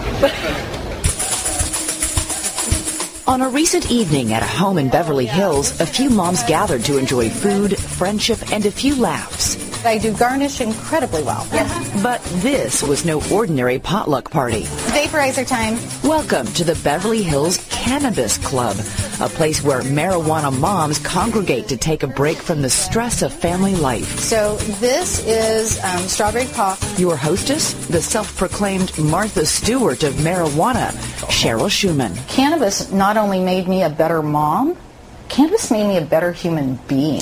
Cannabis made you a better mom? Absolutely. This is great. There's a reality show in here, right? Tell me there's a reality show. No, there's not yet. But this messaging is dynamite, and it's got to be just galling the DEA and all these other people, because this is like we're not in a dump. We're not in somebody's basement. We're not at a kid. We're in Beverly Hills. No, Beverly Hills. We're in Beverly Hills in a beautiful house. And there's a bunch, and all the women are gorgeous, and their daughters are there, and they're all smoking from this big translucent bag. I don't even know what the hell they're doing. Oh, they're doing. They're vaporizing. Yeah. Okay. Yeah. Whatever. So they all have this thing. They're passing around, and they're pleasant. They're not, hey man, oh man, I'm toast, I'm wasted. There's none of that. They all seem like it doesn't do it. It seems like it's ineffective, but they're all happy or they're smiling. And the second, I want to play the second part, but before we do that, I want to mention something for people out there who, at some point, this is going to become a big deal because there's going to be a lot. Because the show began, and I think this may have been a package put together because drug companies aren't advertising enough on Good Morning America, because it started off with a slam against Prozac and some others. Right. Okay, yeah, so it's like you're not advertising enough. Hey, if you guys don't advertise, we're going to start advertising the free stuff. Exactly. So I think there may be an element of that, but I do want to mention just a side note. The woman who is the Martha Stewart of dope, she is producing a bunch of food for these people and garnishing it with marijuana leaves. And I want to remind people that marijuana should not be eaten raw under any circumstances. It has to be cooked because it has these little, my next door neighbor, a neurologist, gave me this lecture. They have these little hooks, these very microscopic hooks that when it goes through the digestive system, it latches on to like the intestinal walls and hangs there for a while, giving you all kinds of cramps and other problems. You do not ever eat marijuana, okay? Another fun-filled tip from the No Agenda Show. So these women get that this leaf garnish is not a good idea, so she's an idiot. Okay. So let's play the moms talking about this and how cool it is. Are they baked, these moms? Are they, when they're talking here? That's the joke of it. They're not. They're not like, they're just kind of happy. One day I was at my therapist's office, and I told him, I said, please help me get my life back. And he said, you need to smoke a joint. So I took a hit off of it. I was smiling and happy, and I was like, this is really great. But critics might say, yes, you are high. I was definitely medicated, but I will tell you that I felt better having 2 puffs of cannabis at that time than I had ever had any kind of results with pharmaceuticals. Cheryl's daughter Amy agrees. I felt like my mom was checked out on prescription pills. It was like living with a zombie. But when she would smoke, she was smiling. She was connecting with us. It felt like we had our mom back. Medical marijuana is now legal in 18 states, but parenting and pot, still taboo. You know, though, there are people out there thinking mothers who smoke pot are bad moms. I'm going to tell it from the point of view of my 10-year-old child. When I'm in pain, I'm in bed for days. I don't talk. I'm miserable. My son will come up to me and say, Mom, it's time to medicate. That's what I mean. He means go get some cannabis. Come back to us. That's what I tell you. If your 10-year-old child is okay with it, I think adults should be okay with it. It's a controversial story, but there was a headline recently that more women in America are dying of prescription drug overdose than anything else and than anyone else. So these moms maintain that marijuana used responsibly is a safer alternative. Although we should point out, bought with a prescription in California. Well, and many of them aren't. So wow. That was Good Morning America? Yeah. Wow. Yeah. Wow. That's slamming them. This is the kind surprising. Of aggressive. This is the way publishers are supposed to operate. Not that I'm saying that this is what you do and that it's ethical, but there's 2 ways things can go down in publishing, and I would include the broadcasting industry. Yeah. 1, the advertisers push you around. Right. 2, you push the advertisers around. Yeah, and that's certainly working here. That serves the audience better. So they are shoving it up the butts of these guys who apparently are not advertising enough, and at the same time creating this very interesting meme. And I think the other takeaway from this that I got was that the constant use by the women, the moms, the Beverly Hills stoners, is the word cannabis. Instead of marijuana, right? Cannabis, right. Or shit, or Mary Jane, or anything. Weed. Weed. They don't call it any of that. They call it cannabis, and I think that's a very interesting change because that has a legitimate sound to it that doesn't make you sound like a doper. No, so this is a big deal. I think you need to write that down. I think that belongs in the Red Book. I think that's a very good catch, but we need to specify that you also have to pronounce it a little elitist. It has to be cannabis. Cannabis. It can't just be cannabis. It has to be cannabis. Cannabis. And I think this is a good catch, John. I'm down with that. But it could also be a lead-in to synthetically produced cannabis, which we've been waiting for this to come onto the market. It could be a very elaborate lead into that. It's possible, but the way they were slamming the pharmaceutical companies in that piece, I don't think this particular piece had anything to do with that. I think that would be a separate promotion. And or how about propaganda. the word hemp? Well, do you think that'll be used, or is it just really cannabis? Cannabis is. I think hemp is going to. I think they're going to separate the two because hemp is now showing up. I just bought, as a matter of fact, some hemp. No, but I bought some hemp fudgesicles. Yeah. So I'm at it's a grocery outlet, or as we call it locally, Gross Out, which I like to shop at because they have all these experiments and things that they tried to market they couldn't, so it all goes through the system, and it comes over. It ends up at Gross Out, and you go buy the stuff and say, "Oh, that's an interesting test," and no wonder nobody wanted it. Well, one of the things they have right now in the ice cream section are hemp bars, and so by the way, they're absolutely fantastic. And the hemp, and so they have two of them, and one of them is the fudgesicle. So the hemp fudgesicle is it's made with zero milk and no soy milk or any of these other things. It's made with hemp milk. I don't know what hemp milk is, but apparently you can make a milky substance by whipping up hemp around into it. But it's just protein, right? There's nothing else in there. Hemp. Right. The marijuana plant. The cannabis plant is it's a fantastic plant. It's magical. You can build all kinds of stuff out of it. It burns hotter than coal. You can eat it. There's a million things you can do with it, which is obviously why it's illegal. It's not just because of the smoking. You can make rope from it. Yeah. You can make paper from it. You can make fabric from it. You can, and depending on the breeding of the plant. I mean, the rope hemp usually doesn't have enough THC to do anything, but essentially, there's all these things you can do with the product that it's just it has to. It's amazing that they made it illegal. The Hearst Corporation had something to do with that because they own a bunch of forests and they didn't want hemp. Paper. Well, that's the story. That's the story I always learned, is that it was because of the Hearst owned all of the trees that were the paper mills, but people were figuring out they could make paper a lot more effectively with hemp, and it would be a lot cheaper. And by the way, it's called a weed for a reason, because you basically just throw that into some mud and it grows. Right? It's a very easy plant to maintain. Yeah. So I think this was a very central piece because it's from the culture capital. It's Beverly Hills. It's got the women. It's women oriented, not men. There wasn't a guy in the place.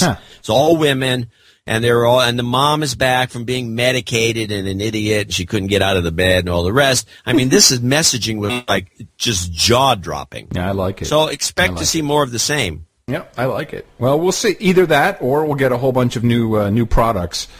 Of course, it is also summertime. That advertising is low anyway. It's not really time. I think everyone's loaded up on their prescription. They're off on holiday. They're all popping the pills. But it's possible. I think I hope you wrote it down. I think keeping up the whole I got the cannabis vibe is I think that's a good point. I'm surprised. I'm very surprised that was on ABC. Yeah. Can you imagine? Maybe we have Diane Sawyer smoking a joint on ABC. Like she could do. She'd be a better stoner. Hey, wow, man! Woo! Woo! We won't be able to use our jingle though. My head's spinning, man. We'll need a new jingle. Drunk again, drinking sand, I'm drunk again. I'm stoned again. I love me some drunk Diane Sawyer. Stoned would be even better. I agree. So I'm watching the News Hour or whatever, that drama about, this liberal news thing, whatever, this news show. I have no idea what you're talking about. No, it's a band. It's what people talk about. It's called Newsroom or NewsHour. It's a drama. Oh no, you mean on HBO? Where they pretend that the news is real. Yeah, and then they also rewrite history. It's the Sorkin thing. Yeah. Yeah, Sorkin. Yeah. No, I'm watching. We saw one episode before we left, and it was kind of like it was the season opener. And I was like, whatever. No, it's terrible. Yeah. But I've got this little clip. The clip is called Oklahoma Slam. And so I'm watching the show, and they're talking about there's two shows that compete within the structure of the drama. Right. And one of the shows has got different guys from the other show, and it's bullcrap. But this one show, they got a woman going on about all the stupidity. Americans don't know there's a moon. They can't identify Illinois on a map. They can't find the Middle East on a globe and that kind of thing. And so they're rattling this off. There's some of these details, and I don't have just a short clip. And then out of the blue, because they're doing it from the perspective of one of the producers watching the woman yak about this, and then he makes a gratuitous slam. And I'm just thinking, who woke up on the wrong side of the bed about this? In which the Civil War was fought. 1 in 4 thought Columbus discovered the New World sometime after 1750, and if the Bill of Rights were abolished, a third of high school students wouldn't be able to name a right they'd just lost. Things get worse in Oklahoma, where almost always do. High school students. I don't know. What's that about? She says things get worse in Oklahoma. And then he goes... They slip that in. They just slip that in. It's like, I think that's an inside producer joke or something. This is slam. Yeah, but it's an insult to all you Oklahomans out there. Give to the No Agenda show. That's the first. I watched the first season of that show. Is it called Newsroom? Is that what it's called? Seriously, yeah, I think it's Newsroom. So, or News something. Yeah, with Newsroom. What's his name? Not Jeff Daniels. No, what's Daniels. Daniels, is that his name? Yeah, we're getting there. Ladies, I watched that show. I watched that show with Mickey, and also. Here's how it goes. We're watching the show, and then Mickey goes, nipples. I'm like, what? She says, nipples. Apparently, the producer chick, whatever her name is, the British chick, she's like, her nipples are showing the whole show. And I keep missing it. Oh, huh. Yeah. Apparently, so did you. Yeah, I didn't notice. All right. I got a... It's like, women see a lot of things that are weird. Yeah. Women will, if there's a guy, Mimi has pointed this out to me a couple of times. I'm driving along, and she says, look at that guy, he's got his dick hanging out. And I said, what? Where is this? Where are you driving? Is this we're Washington in State? San Francisco. This is the last time it happened. It was a few years ago. It's not that common, but I'm driving along, and we're going up the hill to get on the freeway, where you used to have a place. And there's the Seafarers Union, and there's a guy standing out in front of the place. Oh, I know. It's on the corner of where I used to live up there. Yeah. Exactly. The guy's standing there with his dick hanging out, and she spots it immediately. And she's like, guy's got his dick out. And so I look over, I said, what are you talking about? I look, and I couldn't even see it. I don't know if I was looking at his heads or something. And I see the guy with his dong hanging out. I said, oh, that's weird. And I'm reminded of a time that I was... Meanwhile, when you're walking around the house with your dick hanging out, you can't get any attention. Exactly. So I am with the group at PC Magazine, and one of the PR girls... we're in a car park at some hotel, and one of the PR women says, look at that guy, he's playing with himself. And the guys are all, what? What? She says, look, that guy over there, and she pointed him out, and you could, I would have never seen this in a million years. Women spot this stuff a mile away. The guy's got both hands in his pockets, and is obviously playing with himself, if you took a good look. Excellent. Good work. So congratulations, ladies. Yes. It's something about the ladies. Nipples. I'm telling you, and I stopped the thing. I rewind it back. Said, "What are you talking?" And lo and behold, I'm trying to follow the story. It's like, nipples. What? And now it's become a thing where I watch the show. I'm like, where are the nipples? I can't follow it. I don't know. Well, anyway, there you go. Here we are, two dudes talking about chicks and what they see. How sad are we? Happens. At least we're not talking about comic books. Yeah. It's an inside joke. Yeah, that's pretty inside. Well, I was going to throw this one at you. Here we go. Adam's gonna read his email on the No Agenda show. Hey!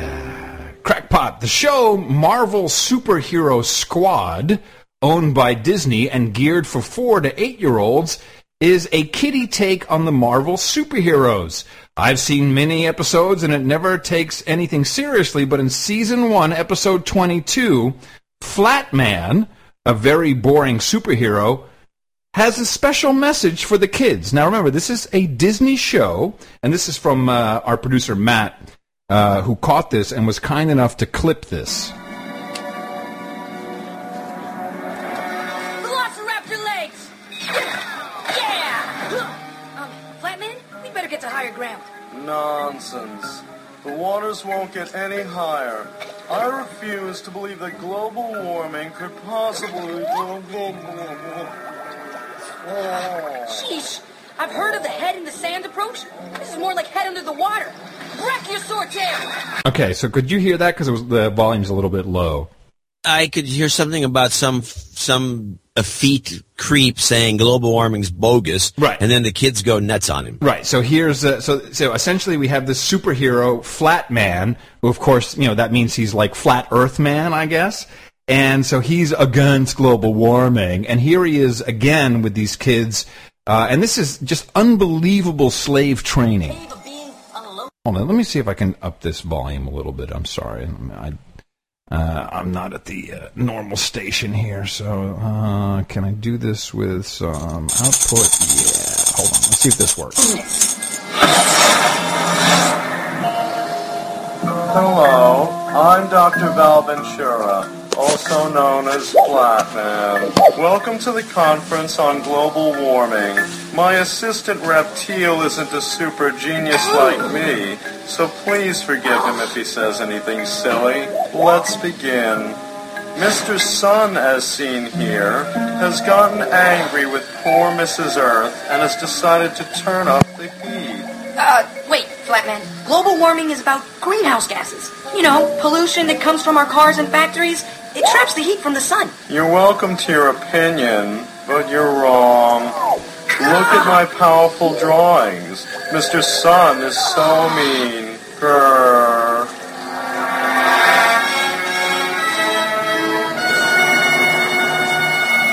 Wait a micro Tesla. Why would you put a self-destruct button on this machine? Can you believe that? Oh, that's a great catch. And sorry about the levels, but I think on the recording and on the live stream, people are able to hear it. I mean, that's unbelievable. So they're essentially taking Mr. Flatman, the superhero, and he's propagating the sun is so angry with the Earth. But then, it's like, no, you're wrong and you're bad. That's bad for you to say that because it's greenhouse gases. I'm like, wow, this is a propaganda for little slavelets. Yeah. And, that's exactly what it is. There's no denying it. Yeah, well, in fact... The science is in! Science! And regardless of what anyone's opinion is, I think it's really not okay for either... any type of messaging, really, like this in children's programming from Disney. It's some producer, with a hair up his ass. It's probably a, I know the type. Yeah. Yeah, we do know the type. Anyway, yeah, that's disgusting. Well, so I got an interesting little thing I thought was good. Okay, what you got? This an ex-senator from New Hampshire, who I think who's a Republican of all things, was, I believe, rousted by some of the right-wing people. But I don't have him reading the note, but I have that guy on Democracy Now! Who takes over when Amy Goodman, that guy with the funny-looking mustache, when Amy Goodman's not around, reading the guy's letter, and this I think is very cool. I don't know what to play here. It is Humphreys sends not, but it should be note. Oh, okay. That's why I was confused. Okay, here we go. And former two-term Republican Senator Gordon Humphrey of New Hampshire, who emailed Edward Snowden on Monday. And he wrote in part, quote, Mr. Snowden, provided you have not leaked information that would put in harm's way any intelligence agent, I believe you have done the right thing in exposing what I regard as massive violation of the United States Constitution. Having served in the United States Senate for 12 years as a member of the Foreign Relations Committee, the Armed Services Committee, and the Judiciary Committee, I think I have a good grounding to reach my conclusion. I wish you well in your efforts to secure asylum and encourage you to persevere. Okay. I just thought this guy, of course, he's a Republican, kind of, I guess, an old-fashioned Republican who cares about these sorts of things. Right. And everybody else is calling this guy a traitor and a dipshit and of course, we have our own theories which are alien to everything else. But the real point is that the way people react to him is worth studying. And it's just like one guy, this one lone guy, ex-senator with good creds. Yeah. It's not like a slouch. Yeah. Says this is ridiculous, and it brings up the point. I'm sure there's a bunch of ex-politicians and other people that are just saying, why isn't everybody reacting like this? Well, meanwhile, we have the Bradley Manning trial going on, which is getting, I think, very little attention, from what I can tell, or it's sporadic at best, of course. Yeah, they're trying to submerge that thing, and they're also trying.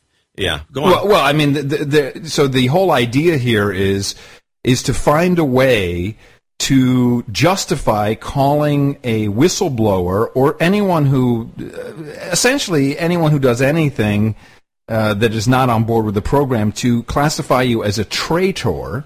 And a traitor, of course, means you would be aiding, abetting, and is it not comforting, I think? Is it comforting the enemy? Is it aiding, abetting, and comforting? Aiding and abetting, yeah. Right, but I think comforting is also a part of it. Not that that's relevant to this clip, but the way they are now classifying Bradley Manning, who leaked documents to WikiLeaks, who, of course, WikiLeaks didn't actually publish it immediately. They sent it off to the New York Times and the Guardian and Bild and all these other mainstream publications. Yeah, but here's how they're going to get this guy and lock him up. Judge Lynn says that Manning's training made him aware of the fact that terrorist organizations use the internet. Therefore, he should have known that the 700,000 military and diplomatic documents that he leaked could end up in the hands of America's enemies one day. So, in other words, if you say anything on the internet, terrorists use the internet, and therefore you are aiding the enemy. Yes, well, this is, a lot of people believe, and I'm one of them, that this is a ruse to go after everything and everybody. All things internet. Yes.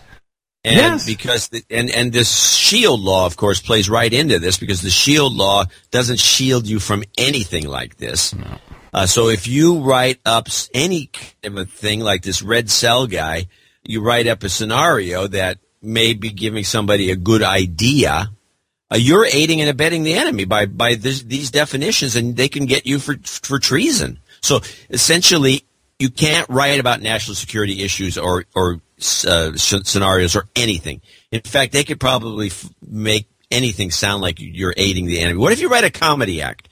You've written the funniest comedy act ever. It's hilarious, and the enemy, whoever this nebulous enemy is, let's see the organization, the Bin Laden organization, which you should call it that, the BLO. The BLO. Bin Laden organization, yes. So they listen to the comedy act and crack up. It's hilarious to them. Is that not aiding and abetting the enemy? Well, it's certainly comforting them. Yeah, well, that's exactly, it's comforting them. And then what's the other thing, that the wanton publishing? Right. I mean, this all is lining up like a perfect scenario. It's funny because shut us down. Yeah, I also have a feeling that this Trans-Pacific Partnership thing, this TPP, that is so secret, I somehow have a feeling that plays into this as well. You know what I mean? It's possible. Hold on a second. Definition of traitor. Let me just see. Let me just get the exact... By the way, we have an undeclared war, so I don't see how any of this fits in with aiding and abetting the enemy. What enemy? Are we at war? Is the Congress declared war? I don't think so. What is the is a definition of treason? That's what it is. Treason. Treason. Let me just see. I know we've looked this up before. Treason, legal. Don't we have a thing? Isn't there a constitutional treason clause? There is, isn't there? Yeah. Yeah, but it just says treason. You can't commit it. Can you find? I can't read. I'm having a hard time reading today. You want me to get the definition of treason? Yes, please. The constitutional definition, if you don't mind. Would you like me to play a little music while you're looking this up? Okay, well, here's the straight-up definition, which is crime of betraying one's country, especially by attempting to kill the sovereign or overthrow the government. Right. No, but that's kind of like what we would all understand. But then you have the constitutional definition, which is something about comforting, and we've talked about this, and aiding the enemy. Yeah. Yeah. Play a little traveling music, and I'll. Here it is: definition of treason in U.S. Constitution. Article 3 of the U.S. Constitution. Yep. That would be the one. Please open. Article 3. Please open. Yeah. Article 3 establishes the judicial branch of the federal government and blah, blah, blah, and there's treason in here. Number of courts, tenure, salaries. John, as a constitutional scholar, I'm quite disappointed you can't just rattle this off the top of your head. This is... ASON. Section 3 defines treason and its punishment. Treason against the United States shall consist only in levying war against them. Oh, right. It has to be a war. That's right. It cannot happen if there's not a war, which, of course, Bradley Manning was... Iraq, I believe, was a declared war, was it not? No. Only use of force was... What Congress... agreed to something for the Iraq War. Yeah, some bullcrap, but they never declared war. Right, okay. Treason, so it consists only in levying war against them or in adhering to their enemies, giving them aid and comfort. Aid and comfort, there you go. In other words, well, now let me loosen this up a little bit. Treason against the United States would consist only in levying war. In other words, I'm at war with my country. I've decided to go to war against the United States. All right. Thus, I would be a traitor. Right. Or in adhering to their enemies, which if we don't have a war, there's no enemies, giving them aid and comfort. No person shall be convicted of treason unless on the testimony of 2 witnesses That's right.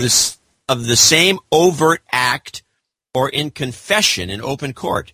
The Congress shall have power to declare the punishment of treason, but no attainder of treason shall work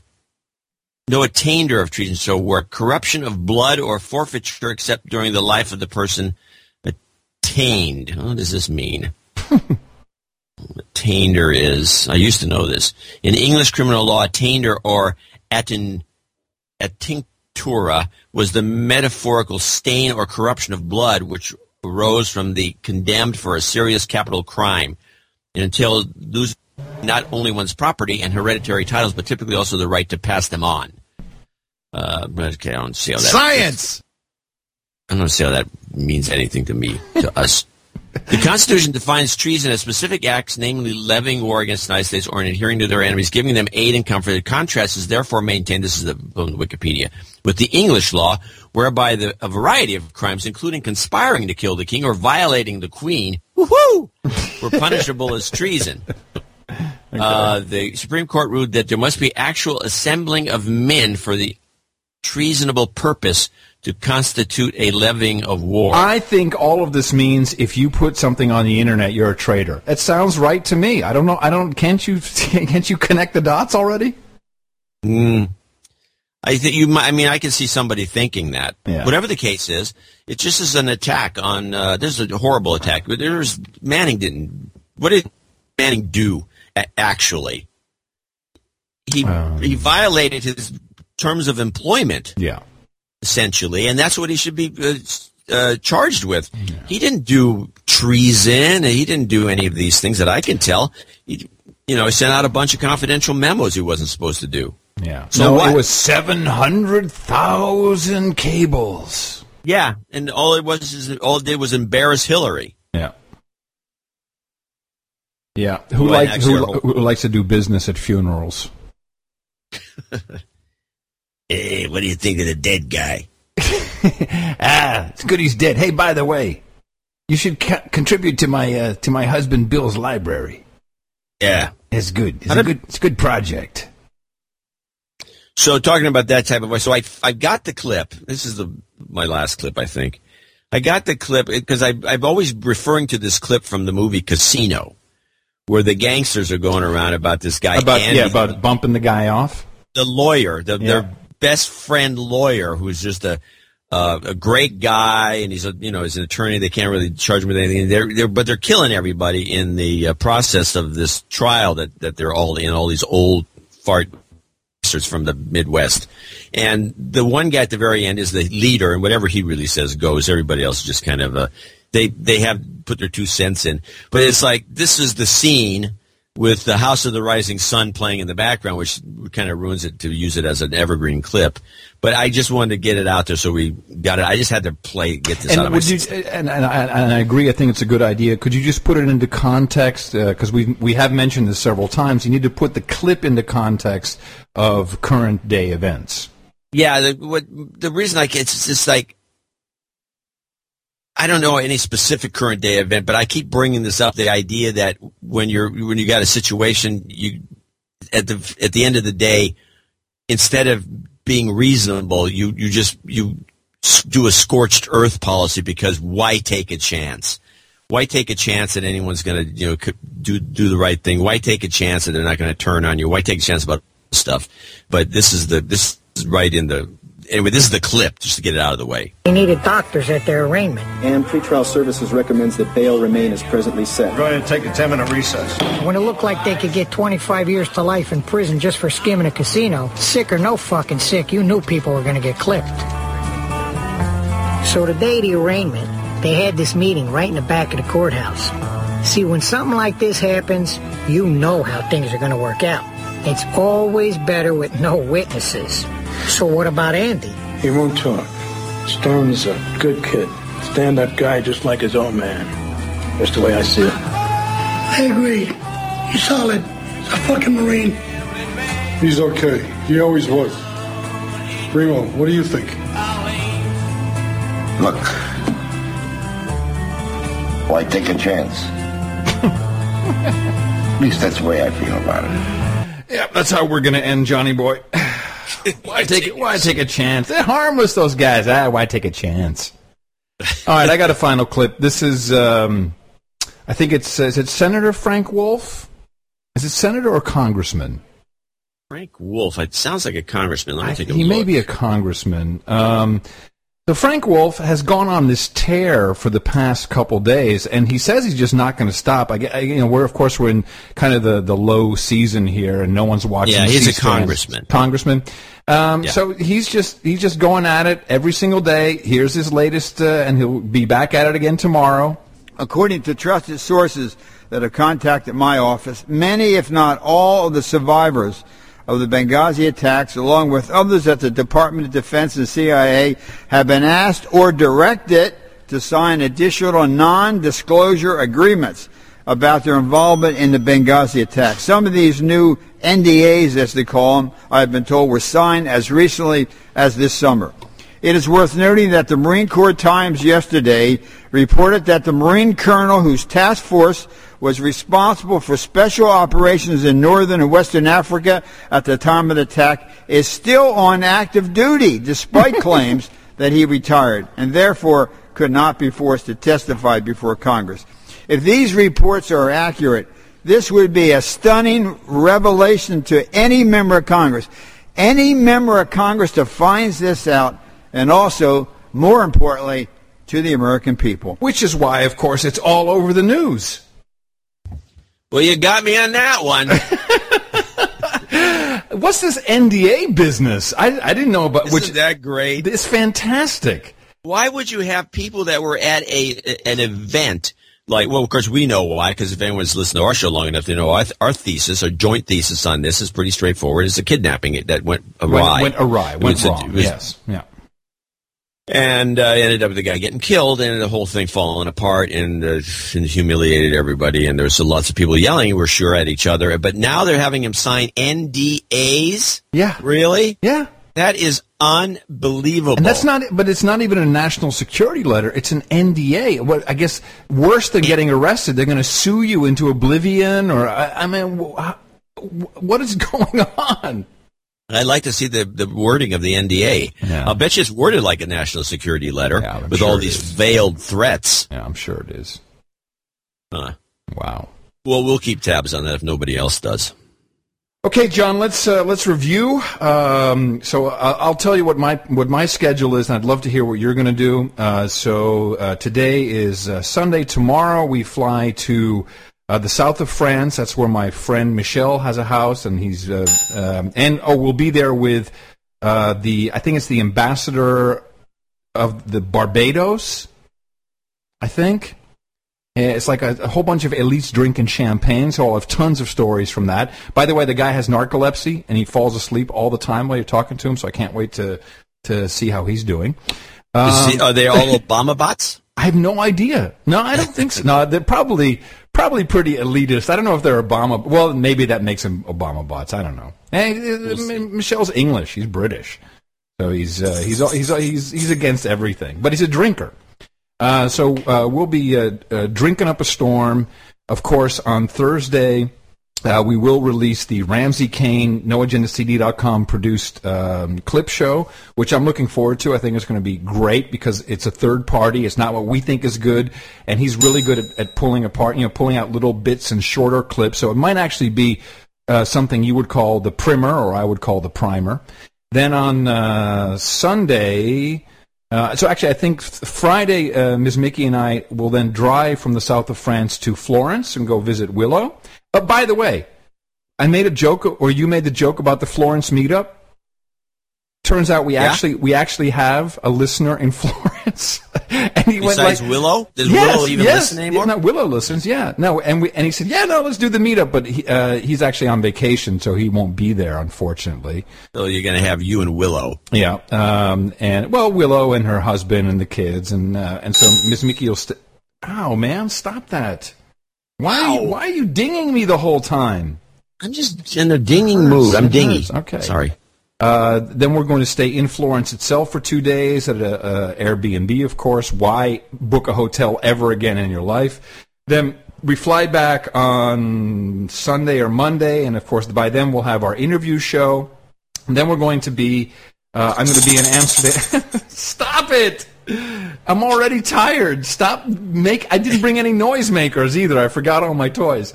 Then we're going to be here for 5 days. No, actually, the Sunday show I do from here, so we'll be back. No, what am I talking about?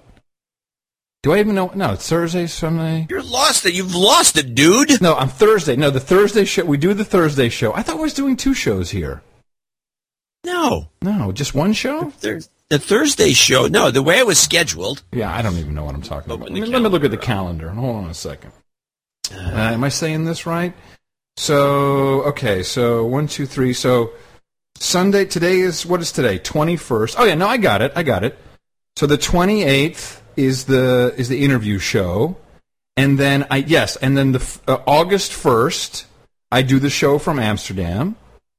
And we are here, and we fly back on the 6th, so I can do Thursday the 8th show from the Travis Heights hideout. So Thursday. No, hold on a second. Yes, Thursday the 1st, I'm here. I'm in Amsterdam, and I do another show from here. Well, what about the 4th? And I do that show from here too. Okay, so you're doing a show on the 4th from Amsterdam. Yeah.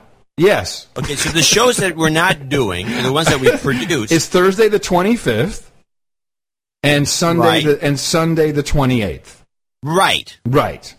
And then, so I'm doing 2 more shows from here. So Thursday the 1st, I do the show from here, and Sunday the 4th, I do the show. Are you going to stay in that same location? No, we have a different Airbnb, also on the 3rd floor in a different part of the ghetto. Okay, is the internet connection going to be as good? Because this one was okay. This was okay. The only problem is very noisy. So even though I have the noise gate, which keeps down some of the, I don't know if you could hear it, but there, motorcycles going by, cars, sirens. It adds ambiance. I like that. Actually. Okay. Well, I'm glad you like it. All right. And then of course I'm going to see my daughter, which is always fun. So I get to hang out with her. That'll be when we come back next week. And I will have stories. I'll have stories from the elites in France. I will have stories of cannabis from Florence. And stories of dirty streets and whatever. Oh, we're also going to go to the Rijksmuseum, Ms. Mickey and I, which is now open again here. Good. It's cool. It's a nice museum. Yeah, it's a big deal. Well, it's all right. It's new. It's newly refreshed. So again, on Thursday we bring you Ramsey Kane's Clip Show. I guess we're going to do fresh intros for that, so that'll be fun. And then the interview show on Sunday. Coming to you from the third floor above the massage parlor with the purple lights in Amsterdam, Gitmo Nation Lowlands. In the morning, everybody, I'm Adam Curry. And from northern Silicon Valley, where my head's in the air, too, I'm John C. Dvorak. We'll be back kind of virtually real. Well, screw it. Listen to the next episode. You'll enjoy it. And that'll be Thursday right here on No Agenda.